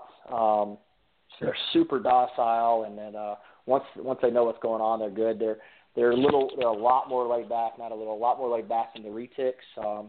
I've had some poor paper towel rolls get just demolished because those retics slam it, wrap it up, and won't let go. But usually don't run into that with the burn. But always go in with the paper towel roll and kind of let them know what's going on in your nut food, and then you can just get them out. I handle mine when I clean the cages, and on occasion people come over, I get them out and show them and spend some time with them. But they're not something that, with the Burms, I haven't really had to spend excessive amounts to tame them or get them used to it. Once an adult, they're just kind of laid back little snakes, so they're good with being held or moved around. The leopard is kind of fussy. We have an agreement, and so she's kind of learned our routine. I get her out, and I put her in the tub, and I clean and I put her back. If I exceed that, she's going to start huffing and puffing. If I go any further, she will pee on me. So it's a good agreement we have, and we both understand each other. If I comply, we're good. Well, that's fine. Yeah, it's all good. Yeah. Yep. Cool. All right. Jesus. So maybe we can just jump into, I know we've talked about it throughout the show, some of your pairings for 2018, but maybe we can walk through some of the stuff that you're excited about and what you hope to produce. Yeah, fantastic. Yeah. So again, one of the main objectives this year was to see what is going on with this hypo. And you put the picture on this outline and of some of the pairings of the snakes together, and there's the one of the light hypo on top of the standard hypo, and you can see the difference. So I've got him going to the hypo. So he's also double het albino green, and rumor has it het granite. I haven't proved that out, so I don't know, but that's just through the grapevine heard that. So that hypo is also double het albino green. So you're going to get a lot of variation in there. And again, what's real cool about that one is we're going to see, hopefully, okay, and this is going out on a limb, and this could be absolutely nothing, but I'm optimistic, and I'm thinking outside the burn box. Hopefully we get like the standard light hypo, maybe coming from her genes, but we also get these blazing light hypos, and hopefully we get normals with the light. So a lot of opportunity there to see what's going on with this guy. So she should lay, if everything goes well, 17th. So that's this week, later this week. Okay. As long as everything goes well, should hopefully get a clutch there. And we got him going to the albino green, which I posted a picture of what she produces. She produces these pearls that are they're gorgeous. She took the year off last year, so she's big now. So hopefully we'll get some good stuff out of her. But again, the light hypo to her, albino green, he's double het albino green. So hopefully get, an opportunity to see if there are some of those light things that pop out. And see if we can get that light, if we can pull it out of the hypo. Maybe we'll get some real light greens, real light albino greens. Who knows what will come out. So we got that one. We're waiting on her post-ovulation shed any day now. She's actually a couple days behind on that. Rolls us right into, so I got a labby to labby pairing. Nice. So it's actually albino. Yeah, so if we don't know much about the labyrinth, so kind of what I talked about, what I want to do with the Burms is make these like variant pattern normals. Well, with the labyrinth gene, it is variant in and of itself. Just Beanie has like a certain look to his labbies. Keith Lewis, he gets a lot of stripes in his. Mine looks like a tiger. I don't know what's going on with it. So that's why the labyrinth gene is fun. It's just in and of itself, without having to think outside the burn box, just throw some labs together and you're going to get something that looks awesome. So what's cool about that pairing is it's an albino labyrinth, possible het green.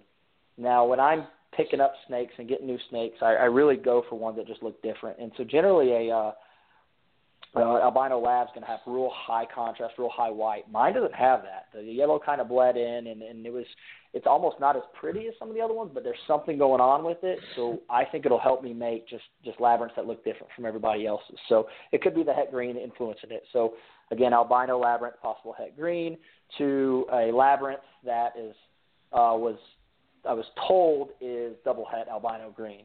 I haven't proved it, so we can call it POS if we want. So we could end up hitting a triple recessive there, which would be neat and fun to work with in the future. It wouldn't look neat. It'd look like an albino green, but right. Labby to Labby would be carrying the labyrinth gene. Powerhouse could be fun to work with. So she ovulated, actually waiting on her post-ovulation shed. I believe it's due today or tomorrow. So hopefully that one goes well. Now she's 5 or 6 years old. She's barely 8 feet, so she's small.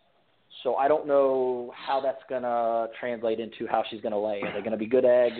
Is there going to be a 5-egg clutch? I don't know. So I'm not getting too excited about that one, but she's going to push something out. We'll see what it is. And then so we have on here the albino lab to the leopard, and this was the plan. This was the long-term marathon goal of really just pushing Burms to the limit. And so the idea here is everything's going to be 100% albino lab. And the leopard seems to act like a codom. So the idea is to hoard every leopard in there and just keep it, because it's going to be carrying the lab gene, ideally to a male. I've got a hypo-labyrinth female that'll be ready. So by the time he's ready, the idea here is hypo-leopard lab. And then if you could end up hitting the het albino there, it would just really brighten up the lab. So, wow. She, as you guys know, as you work with your females and you do it, she's not going to go. It would be a miracle if she did. You kind of pick up on the keys. Her behavior, her color. They brighten up, and I'm not feeling good about that one. So she's gone 2 years in a row. So I don't think she's going to go this year. So my dream may be put off, but maybe she'll surprise us. So that was a cool one, and that's why I pulled in the Hail Mary and threw that super light hypo to a normal who she's allegedly het granite. Got her, when the Lacey Act was going on, if a female, breedable female that looked good popped up, you get it. You don't ask questions. I don't know what it is, but I'm getting it, and we're going to find out. So picked her up. She's a gorgeous, textbook, beautiful normal. If anything, hopefully maybe that light will show up, and we'll get a lot of variants. But that was kind of my Hail Mary. So once I realized leopard's not looking like she's going to go, I pulled up that fourth pairing. I really don't want. So ideally, I don't really want a big quantity of snakes. Like those 30 egg clutches, I would preferably like to avoid. Right. In a perfect world, I'm going to get 4 clutches of 15. Right. And that might even be too much. I want to keep the numbers down. I think that just makes each, production, each peach python snake a little more special. I don't know if that sounds corny, but I'm not producing 100 snakes where everybody has one. It's kind of like, man, you get a peach snake. That's cool. I wanted one, but he was sold out. It kind of makes it a little cooler for everybody. So that's kind of what I go for. I was 3 for 4 as far as ovulation, and so that's an impressive number. I'm surprised I pulled that off, 75%. Now I don't know if I get eggs from all of them, but right. So going is pretty strong numbers. So we'll see what happens with that fourth one. But if I just get the 3, man, it's a killer year. How did your collection kind of like fare during all that Lacey Act stuff, and how's it doing now that's kind of been somewhat, I guess, alleviated? Yeah, that's a great question. So that's really when I got into it, and that's really what drove me and pushed me into this Burm hoarding situation that I've fallen in love with. Okay. They weren't readily available. You couldn't just go out and get them. So it kind of became a mission to collect, the best ones available in Georgia and really start to work with them. And it seemed like they were kind of almost, this is probably too strong of a word, but like shunned. Nobody really respected the Burm because people weren't doing stuff with them. They could kind of pass around. And, I had one. I bought it as a female, turned out to be a male, so I don't have it anymore. But I was the 6th owner in 6 months of this snake. Huh. And it's kind of sad, the snake just got passed around. It was a little squirmy. It wasn't bad, but it wasn't, pleasant to hold. But beautiful snake, and I had it for about a year, and put it in with a male, and they definitely didn't lock it, so I reprobed it, and it was a male, so I sold it to one of my buddies. But anyway, so they kind of, again, I say shunned, but they just weren't. People weren't excited about them and doing a lot with them, and so I really wanted to kind of change that because they're amazing snakes. From a green, just a blank snake with a screen color, to the granite with all the speckles. So there's a lot you can do with them. So the Lacey Act kind of was what drove me and inspired me to get into it.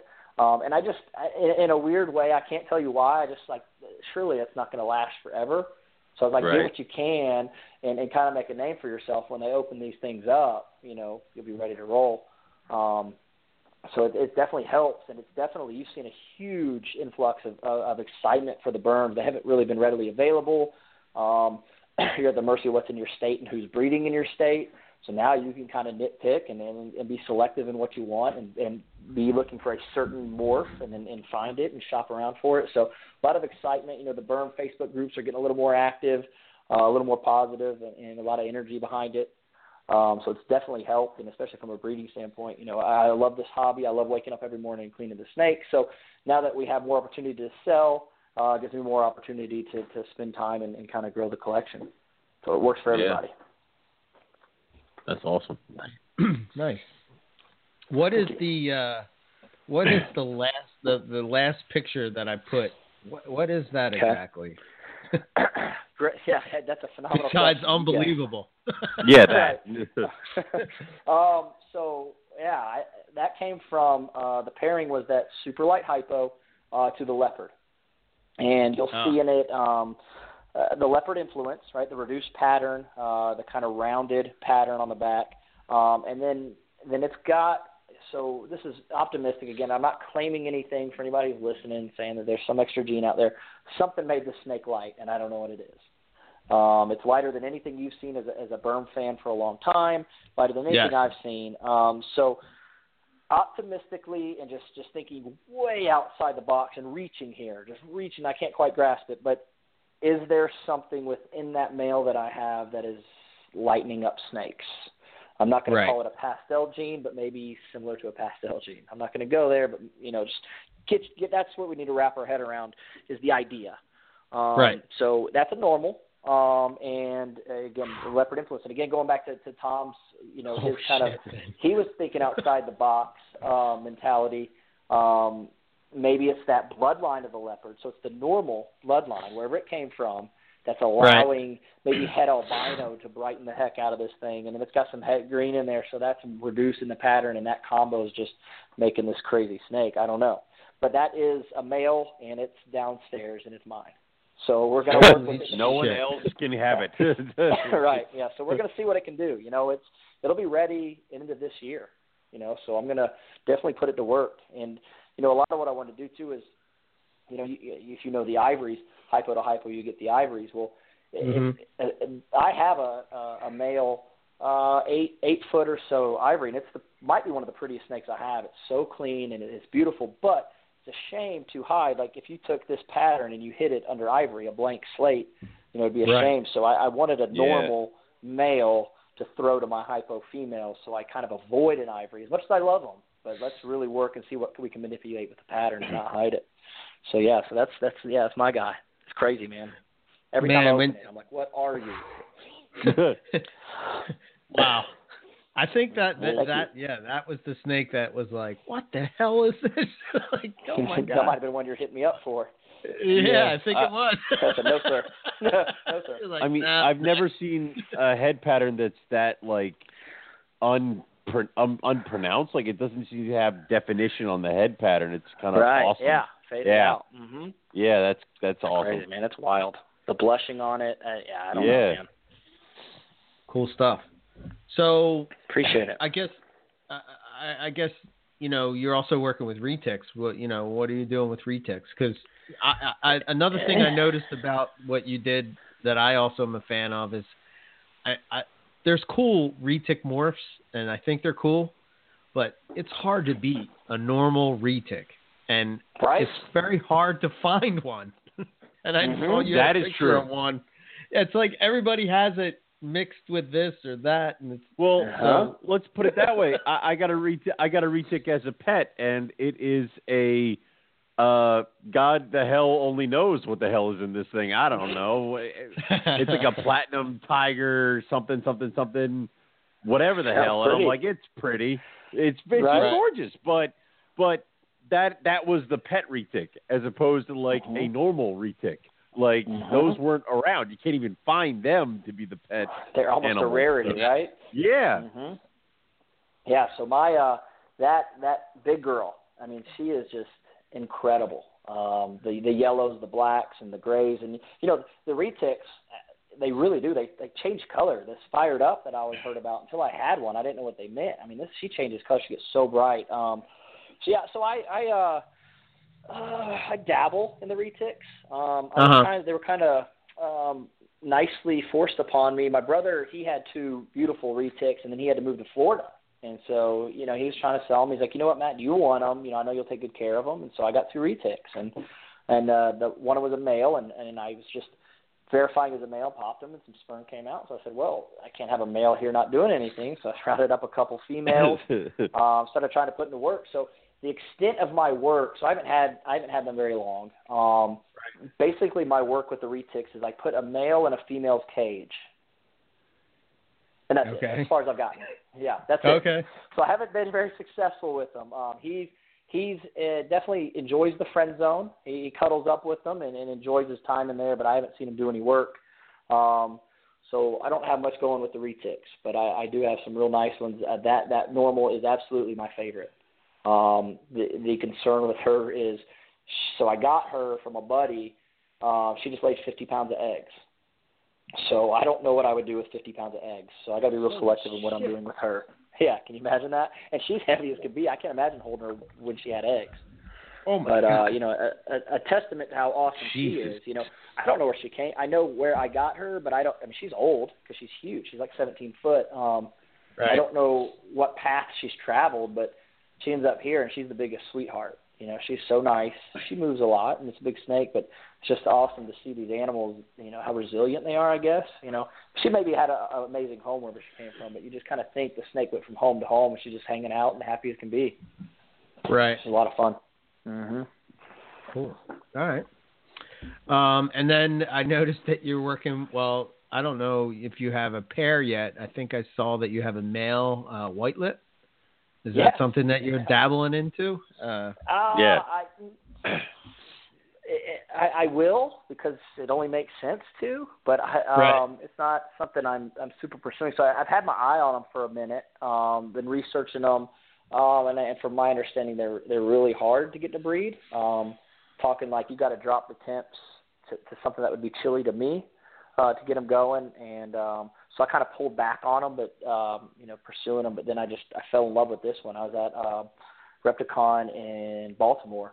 And I'd seen them, but anyways, this one was kind of separate, and they called it Gold Phase, and I honestly don't know if that's actually a phase, but he had like Northerns, and then he had this one, and this one was it was so bright, and so I said, all right, if I come back tomorrow and it's still here, I'm taking it. So yeah, so I have the white lip. I'm looking for a female, 2 females. I'd like to do a 1.2, give me a little better odds, and so I'll try my hand at it. Is it gold or black phase? It's gold phase. Oh. Yeah, gold. But, I mean, it's really golder nice. than any gold I've seen. Yeah, because, the Northerns kind of have a gold hint to them, a little hue to it, and the Southerns are dark. This is, like, beyond that. It's gold. It's wild. Yeah. With a real dark head, it's neat. I had one that was pretty much gold from his neck down, and unfortunately I lost him. But, that was a kick to my freaking – now that pissed me off. But I currently have 2 adult golds, and they haven't killed each other, so that's a plus. That's a step in the right direction. Going in the right direction. Yeah. So, and then a friend of mine has a captive born and bred trio that I had, and apparently the female is putting herself through ovulation. She's just blowing up, so we don't know what that could bring. So hopefully there's something going there. Yeah. That's pretty cool. I'm kind of kicking them that I let them take them from me. So, yeah. Mine is that gold from the neck down. That's awesome. It's something else, man. Yeah. And I wasn't necessarily like, I'm going to get one. I just saw it, and I was like, well, I guess I got to take that. I got to have it, right? Say no to that. Yeah. They can be killer, and they have that variation of gold. They some of them are just, like, everywhere. Others are, like, I guess it's a gold phase. It just it doesn't look like a black one. Yeah, so but I love them. Their personalities are insane, but so good luck with that. Yeah, it's fun. Yeah, you never know what you're going to get when you go in there. Sometimes he's a sweetheart, other times he's coming for you. Yep. So go ahead, Owen. Sorry. I mean, and they're like, I have a big bin in their cage so that they can go inside of it. And I could just kind of move the bin and clean the cage and then put the bin back. And they're like, "What happened?" And they kind of, I don't have to touch them. But every once in a while, you're moving the bin, and they're like, "I'm going to come out now." And you're like, "Oh shit!" So yeah, I mean, it can get interesting quickly. Eric knows he was over here a little bit ago, and I pulled out my male, who's not as evil as my female, but still I don't trust. So yeah. Always fun. That's fun, yeah. It's kind of flighty. Yeah, fun. Yeah. Here's I'm going back to Burms already. So stop. We're done with Burms. We're on other stuff. Never done with Burms. So I'm looking. I clicked on your Python State or Peach State Pythons Facebook page, and I just happened to see. Number one, that pearl that you talked about that you posted up earlier today. Holy shit. Yeah, I like that. Wow. Okay. And then I'm looking down, is like when they hatch out, they have more of a, it almost looks like, I don't even know, candy, orange, like, and then they lose that if they ate. Okay, so which one is that orange that you're looking at? The one I posted yesterday? March, a little farther back. Throwback Thursday, Ridiculous Pearl, Burn. Okay, there you go. Yep, boom. Okay, good question. So, yeah, I believe it was Tom Reagan who hatched the first pearl. Don't hold me to that. But when they come out, they are literally a pearl color. It's it's kind of white, shimmery. It looks pearl, like whatever you would imagine a pearl to look like. And then they start to add orange. And then you'll start to get the orange and then the yellow and then the color changes. So that one is one. So when the Lacey Act's still in effect, I hatched those, and I had people from all over, like, what is that? I've never seen a pearl look like that. What is going on with those pearls? And they're amazing. And I've seen, I don't have any because I sold them, but I get updates, pictures of them. They still look, now they look like the pearl because the pearl's going to orange out. They don't look like that one's like bubblegum pink. I don't know. But they look great. And so that's the albino green that I'm waiting on the shed. She laid those 2 years ago. So hopefully it's something consistent with what she's throwing, just real light hypos. But, yeah, the pearls change dramatically. And depending on how deep you go, when they come out, I've got some pictures of when they first come out. They're a neat snake. But the orange kind of comes out and takes over, and it fades. And so that one hadn't fully oranged up yet. Is that a verb, oranged? Yeah. So it's still got that pink. It's still got that pink in there. But, yeah, the pearls, so any of the hypos, they change dramatically. And so pearl is hypo-albino. So their colors change for about the first year or so. Okay. It just kind of, changes a little bit. So that pink eventually turns to orange. Man, I might have to get a pearl now. Holy shit. Oh, no. Another bin is filled.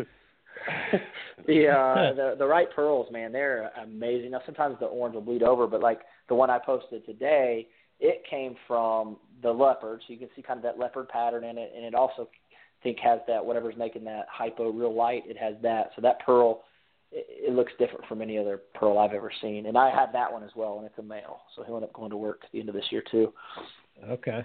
Wow. But, yeah, pearls are neat. Pearls are real neat. So very cool.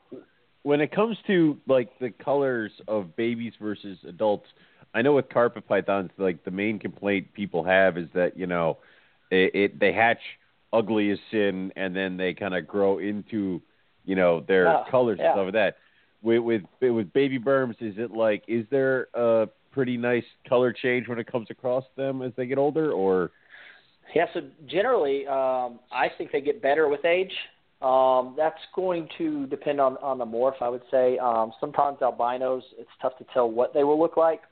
How much orange they have. I like a real high white albino. But as a general rule of thumb, they get better as they age. The colors get deeper, more contrast. The blushing will increase like in a normal with those browns. But they don't have that dramatic, ball pythons are just insane when they come out as babies and can kind of ugly up, and I guess vice versa for the carpets. Right. But it's just going to be pretty consistent. The hypos are going to change in color as they age, but that's really the only gene that's going to do it super dramatic, except for the albinos.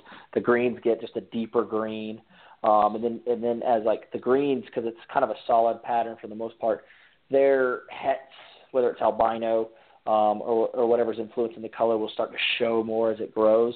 Because like I had two about the same age greens, and one had like a yellow hint to it, and the other one was like only way I can describe it is like a jade, bluish olive color to it. So it's neat. So they get better. Short answer, they get better. Right. Man, I'm going to sound like a broken record, but I'm flipping down more, and you got one's called Flashback Friday, and it's like one of the sickest hypos from last year's super light. Pick your Burms, Eric. Leopard clutch. Holy shit, man. That thing is insane. Is that the super light one? Yes. Oh, my God. Yes. Yeah, that's the one that looks like the daddy. Yeah. Oh, God damn. You do not have your large snake room built yet. You do not have your large snake room built yet. Yeah, but I will in 2 years. I'm just going to keep repeating this. Oh, man. Think where it'll be in 2 years, man. We'll be set. Just yeah. Right. Also, you have the African rocks. You have the Papuan pythons. You have your scrub pythons. You have a lot of shit, dude. Yeah, I know. Wow. Yeah, you're like, but there's always room. There's always room, man. A Burm nook. That is true. Yeah. God. Man, you take some really nice pictures too, man. Wow. Thank you. Yeah. Thank you. Yeah. It's important, I want to make sure very get important. Good pictures out there, so you guys see what I see. But yeah, thank you. Yeah. I set the camera to automatic and I press the button. But the thing is, like, a lot of these, these aren't a lot of at least the pictures on the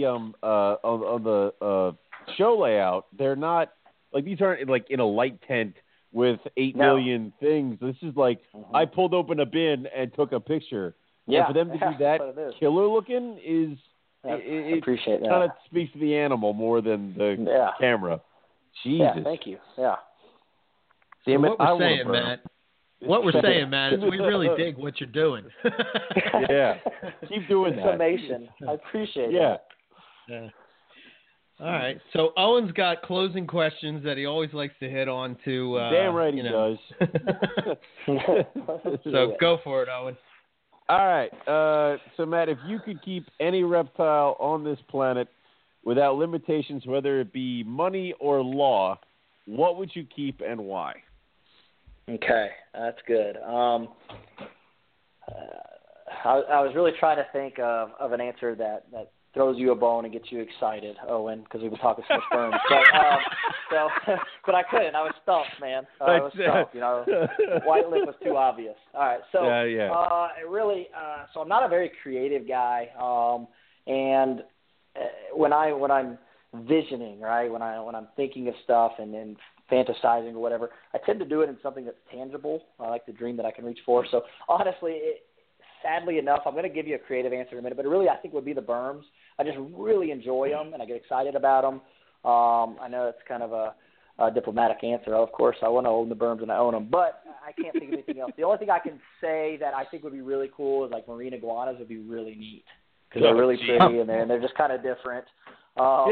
And we threw all things out the window and just switched things. We did. That is true. Iguanas would be pretty cool. You can build a small ocean in your basement, apparently. So, put some moss on some coral and let them go to town, man. Yeah, it's fine. they blow snot and snot out of there, whatever, no big deal. That's awesome. All right. So now if you could go and herp anywhere in the world, where would you go, and what would you be hoping to find? Okay. Gosh, I'm very boring. Promise not a staged answer. I think it would be really neat to go to Florida and catch the wild Burms. Oh, that's you're cool. Getting true. You get the true wild Burm. And allegedly they're running rampant. I don't know if there's any facts behind that, but according to the news, we can hit 12 of them if we throw a rock. Exactly. I know that's not a super exciting answer, but I really do like. So let's say, just to kind of tie that into that, I'm not BSing you guys. When I go to the aquarium, I really like the native section. Like the ocean stuff's pretty neat, but I like the native stuff, the stuff that's living in Georgia, and so that kind of applies to where I would go herping. It'd be cool to see the king snakes that live down there, but see some real wild Burms. I like the normals, and that's about as normal as you get. So, and when that's what I would do, man. When you say the aquarium, you're talking about the really, really big one down there, right? Yeah, Georgia Aquarium, yeah. Yep. The whale sharks are down there or something. Yeah, but I got you. Forget those guys. But that's awesome because no one has ever really said that they want to go herping in Florida for the invasive there you go. Before. So that's a good one. I like that. Oh, there we go. Yeah, I like that creative. One. It worked out. So I guess the only thing left to throw out there is, Matt, how do people get in touch with you if they want to talk shop about Burms, if they want to inquiry about some of your animals? How would they reach you? How would they follow you? Great. Awesome. So Instagram is I'm pretty active on there. I like that format because you can just kind of look at my page and kind of get a big scan of everything that's going on. But so Instagram, it's just Peach State Pythons. So if you're really getting specific about it, I guess it's the @Peach State Pythons, but you can just search Peach State Pythons. That should pop up. You can message me there, comment on a picture or whatever. I'm pretty active on that. And then the other would be the Facebook page, Peach State Pythons again. You can always reach me there, get all the notifications on my phone.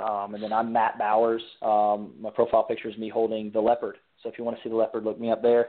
So any of those, I'm generally always available. I generally go to bed early and wake up early. So if you message me like at 10:30, I may message you at 4 in the morning. So put your phone on silent. But those are the best ways to reach me. Awesome. Cool. Now, do you do, if somebody wanted to get something from you, do you do list, or is it as they're available, you just release them? Yeah, great question. So that's generally what I do, and it kind of just works out that way. It's not so much planned. So I really wanted to do a list last year. You know, I was like, guys, I'll get the list ready, and I just got to see which one's eating. And so even when I had the clutch last year, I was having to travel back and forth to Kansas for work, so it's hard to compile the list. But they were such picky eaters that it's like 3 would be available at a time. So that's kind of what I did, and it actually worked out really well. So I put up a picture, say, hey, this snake's available, and, you know, put it a couple places and somebody buy it. So instead of having a list for everybody to say, send me 5 pictures of each and a belly pick, you know, I just say, here's this snake. So it just kind of depends on as they're available, will it become a list, or is it just like I got 2 who wants it? So it varies. Mm-hmm. Okay. So that's good, because then they have to pay attention to what you're doing. Yeah, you got to stay tuned. But the other thing, you know, a lot of people hit me up, you know, especially as we're getting closer to hatch date. You know, hey, I really want an albino green. Are you going to have those? And so you can always message me, and I kind of, if you're in my mind, you know, and I have one, I may reach out and say, I have this one. It's ready to go. Do you want it? Without posting it. So I tend to show a little bit of loyalty to people who are following and who do reach out to me. But I will say too, I get a lot right now of like, how much is this? In like the snakes the eggs are still in the snake's belly. Like I don't do prices or anything until I have happy, healthy eating babies. Then I'll come up with a price, and then I'll make them available. So, but yeah, if anybody's looking for anything specific, message me, and we'll get a little convo going, build a little rapport, and then when they're ready, make it happen. Cool. Man, this has been great for me. Thanks for coming on, and I enjoyed it too. It's like, you know. Thank you for being patient with us, Owen. But I didn't know if you were a giant Burms fan. So that's when you said that, that hyped me up, man. That's good. And a Burm bro to another. That's right. Very cool, man. All right, well, we'll be watching. I'll be watching what you got going on and see what you have hatching out. And man, welcome back anytime. Absolutely, so, cool appreciate stuff. it, guys. Definitely enjoyed it, and and I'll keep you posted on my white lip. Please do, because that's the one thing I want to mess with. You got it, man. Awesome deal. All right, fellas, definitely appreciate it. Yeah, absolutely. All right, y'all. Be good. You too. All right. Yeah, that always gets me jazzed up, man. I love the Burms. You know that. Remember, you know what I think of? I remember the time that I first went to Site B. So let me, for anybody that's new that's listening, right?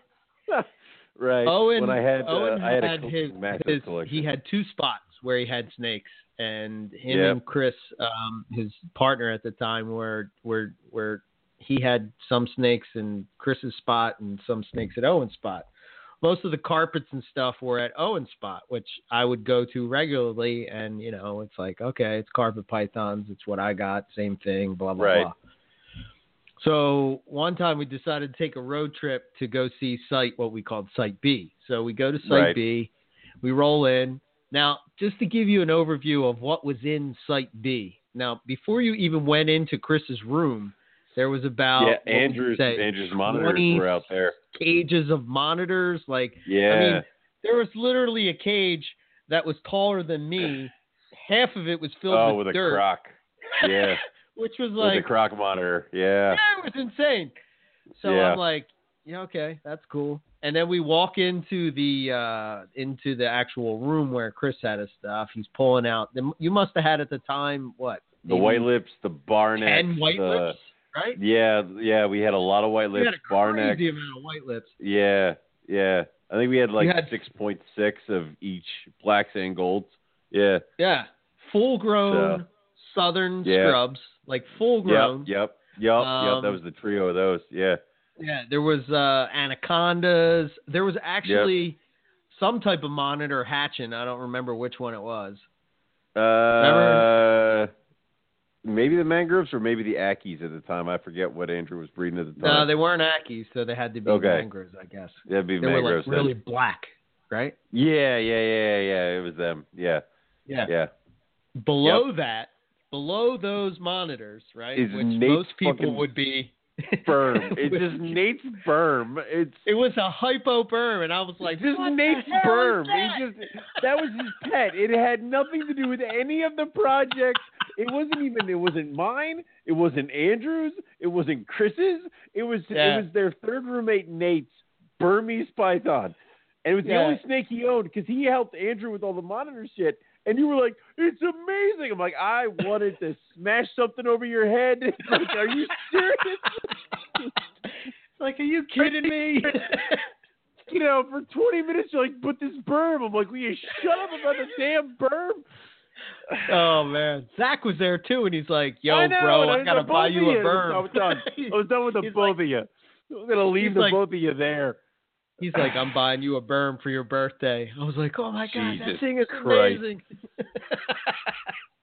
Look at the berm. It's like, yeah. But you've had a ton of berms. Since I've known you, you've had a ton of berms. And the problem is I think every once in a while you're just like, I want a berm, and you get it, and it's not the one you want, and it's not the one you really, really want. And then you end up like, and then but these things, like, you're talking about these colors and these projects and these normals and this other stuff. Like, I think you're just going to eventually, I'm waiting for the fact where you bite in and then you're like, all of a sudden you go from like 0 berms to like 20. And I'm like, well, there we go. So that's sort of why I kind of like hold back, because that can get out of hand quickly. And, what happened? What did I do? For the longest time, I've always held off because, well, for one, when I used to live at my apartment, there was no way I was having berms in there. No. It's like, and then the other part was like, oh, man, if I have a berm, then that's how many carpet python spots can I fit in, you know what I mean? So, like, I'd have to whittle down those projects and, but now I just have one. I have a male. It's a normal het albino and het green, I think. But I don't even care about that. It's just the normal berm. And, I don't know. I'd like to breed them to just say that I bred them because I've been fascinated with them for so long. It's like one of those things, like to check it off the list. But when I found Matt's stuff, it was like, holy shit. I gotta get this guy on the show. That's the problem. That's the problem. See, the last time I had a berm is Andrew and I went and rescued one from this house. I remember. Up by me. And it was a big old albino. And I'm sitting there, and it was in my quarantine room, and I'm sitting there with Mike Brogna. And he and I are talking, and I open the door to the berm cage. And I'm like, well, it seems kind of – and then the next thing I know, the thing's on my forearm. I'm like, oh, that's not nice. And it's just coiling around. And he's like, what do we do? And I'm like, well, shit. Like, and we had to go run it underwater and get it off. But I was just like, damn. So I haven't had a berm since then. So I'm done. I'm done with berms. You can have the berm. I keep my horribly inbred retic, Jesus. That's what's going to happen to me with the African rocks. Yeah. Huh. It's like, where'd that come from? Whoa, I didn't see that happening. Dory. It's like, that's waiting for that moment where you have to have her come down and help get it off you. So they're a badass, though. They're really cool. I do love those. Andrew's a monitor guy, and he's like, if Eric ever wants to get rid of those African rocks, you call me. And I'm like, really? He says, yes. I'm like, all right. So, that's and they're cool looking. So I can't. I'm so happy that I actually tracked down a pair of them. I know. So, all right. So, like I said at the beginning of the show, Carpet Fest is June 9th. And the Southern Carpet Fest, I can't remember the date. I want to say it's the first weekend in May, I want to say. They haven't really posted anything up. I mean, I know they've talked about it, but I haven't seen an actual post. So I want to say it's like, maybe it's May 5th, I think. We'll look into it and see what's up. And then there's the Southwest. Yeah, I forgot about that one too. We don't know about that. Riley? Yeah. We'll now wait for Riley to give us the information, and we'll pause. Waiting on April you, 28th. Riley. Oh, there it goes. Okay. So, all right. Cool. So April 28th, we're June 9th, and then Southern Carpet Fest has got to get in touch with us so we can start putting that stuff out there. So, Brandon Wheeler's house in San Diego. Okay, cool. Yep. I'm going to try my best to make it to the Northeast Carpet Fest. I don't know. I might be busy. So. You dick.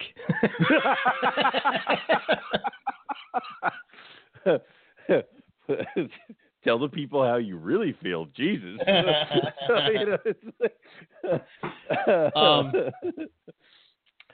I'm trying to see if it's possible if we can arrange maybe a herping trip or something on that Sunday or maybe the Friday or Thursday before Carpet Fest. I know people are I pretty much I think we're booked up.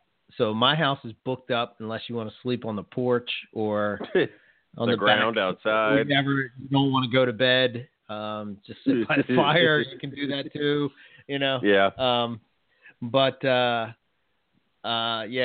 pretty much solid here.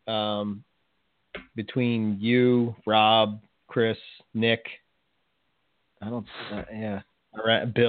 I don't have any more rooms. So. Well, I for one can't wait to see what project you have Rob and Chris build. It's either going to be those swings around the fire pit, or I'm going to come in and they're going to be building a deck, and I'll be like, damn. It's that's I'm waiting to see what projects you have for them. So yeah, I might delay my arrival so I don't have to help. Exactly. Again, I'm going to try to figure out what you guys are doing because I might delay my arrival depending on what you're making them do. So I might be busy. So, yeah. I don't think there's any projects this year. I think we're pretty solid. So we'll see. Dude, if you got them, use them. Find a project. Yeah. Yeah, exactly.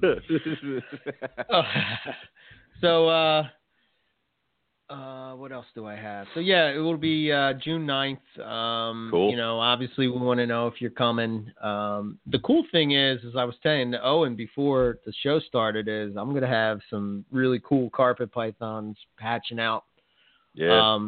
So you can see some cool stuff. And my collection has grown since last time with a lot of different species of python. So it'll be cool if you're into that. I think this year, though, I'm probably going to do maybe 2 tours of my snake room, and that's it. So you're coming in that tour, and that's it, because I didn't get to enjoy not that I didn't enjoy showing people my snakes, but, it's well, we delayed we delayed the auction because you were in the snake room. We delayed this, we delayed that. So, I think maybe 2 or 3 tours of the snake room, totally fine. Plus this is also the second year. So a lot of people that maybe have already, been there, who came last year, maybe won't want to go tour the snake. I don't need to tour your snake room, dude. I know what you got. I've been there numerous times. So, Yeah. There's always that one magic thing that, you're yes, it's always the theme of Carpet Fest. What is it? What will it be this year? So, but it's always a good time, man. And, I can't believe this is the 7th year that we're doing this. So, holy shit. Yeah, Jesus Christ. I was like, wow, that was a long pause. I'm allowed to pause. 7 years of my life. I'm contemplating where did I go wrong? Poor Pasto, and if only I could warn him. I never should have answered that ad. Never should have answered that damn ad. God. Be so happy with 8 coastals at this point. Yeah. Next week, we have kind of a different type of show. All right. So I was listening to Corrales Radio, and there was a guest on was Joshua Parker, and they were talking about Candoya and stuff like that, which was awesome. But I guess about midway, he started talking about snake digestion, and I thought, man, that was a topic that you never heard anybody talk about. So I reached out to Joshua and asked him if, because he's a herpetologist, so I asked him if he would be interested in coming on and talking about that, and he agreed. So next week, that's what we're going to be talking about, snake digestion. So like a lot of the things that you'll hear people talk about, should you feed 2 prey items? How long does it take to digest? I was interested to see if he knew anything about why white lips cough up fur balls. You know what I mean? Like just things like that. Mind. It's like, yeah, all right. I like this already. Right. So it's going to be a little bit nerdier than what we're used to, but I think it will be a good show. I mean, not nerdier. It's not. I mean, this is a reptile podcast. I mean, I'm pretty sure we're pretty freaking nerdy already. That's true. That is true. Thank you. Yeah, let's just turn into the spin. But and also I'll give a post-Tinley recap. So. Yeah, that should be. Oh wait, Brandon said, "Let them know to bring a tent if they're coming to Southwest Carpet Fest." Okay. I guess you're sleeping outside. All right. Yeah, you could technically bring a tent to my house too. Why not? I mean, if you want to do that, I always you think could. you could bring a tent to my house. It's just you'd be sleeping on an incline. I mean, I don't know why you'd want to do that. Yeah. So, yeah. Yeah. So let's wrap it up and let's roll out. So Sweet. It was real quick last week, right? Yep. Yeah. You know the Seinfeld episode where they're driving the car and they're seeing how long they can drive without having to get gas. They're running out of gas and they won't stop it. Yes. Was that you and Rob? We're just gonna see how far you guys could go without quitting. Well, wait. Okay. Blog Talk went. So we're at the 3-hour mark. Right. And we tell Tim, like, hey, Tim, it's going to cut off at any point. Yeah. Just so you know, blah, blah, blah. He says his info. He jumps off. And me and Rob are on there and we're chatting. And it went into 5 minutes over the 3-hour mark. What? And it actually recorded. I was like, what? What's going on, Rob? What's going on? So... Yeah, last week was 3 hours and 5 minutes or something like that. What the hell? Yeah, I thought it was weird, man. I don't know. It's like a Blog Talk. That is weird. That's mix-up. The horrible glitch that probably ruined somebody else's podcast that we don't know about. But yeah. Yeah. Jesus. All right. So for us, our website is MoreliaPythonRadio.com. Our email is info@MoreliaPythonRadio.com. Anything that you are interested in getting in touch with us would be through there. For Carpet Fest, we always have you guys bring stuff, some type of food, whatever. Get in touch with me and Owen. I guess Owen will be in charge of food and I'll be in charge of the auction list. So if you know what you're bringing, tell Owen. If you want to get in on the auction, send Tell it to Eric. me, and we'll get that together. Right. So you can send it message on Facebook or that email. Either way, it doesn't matter. As far as myself, ebmorelia.com. You can see a lot of people are asking me about what pairings and stuff like that and want to see what's going on. I have a breeding diary over on my website. Just go to Breeding Diaries and click 2018. You'll see everything that I got going on. My email is eric@ebmorelia.com. You can follow me on Facebook and Instagram too. And that's about it. I should have babies hatching out here real soon. So if you're looking for something in particular, I guess reach out to me and I will keep a list.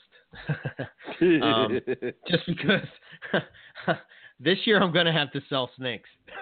Yeah. Oh yeah. Oh my God. Yes. So it's a weird year.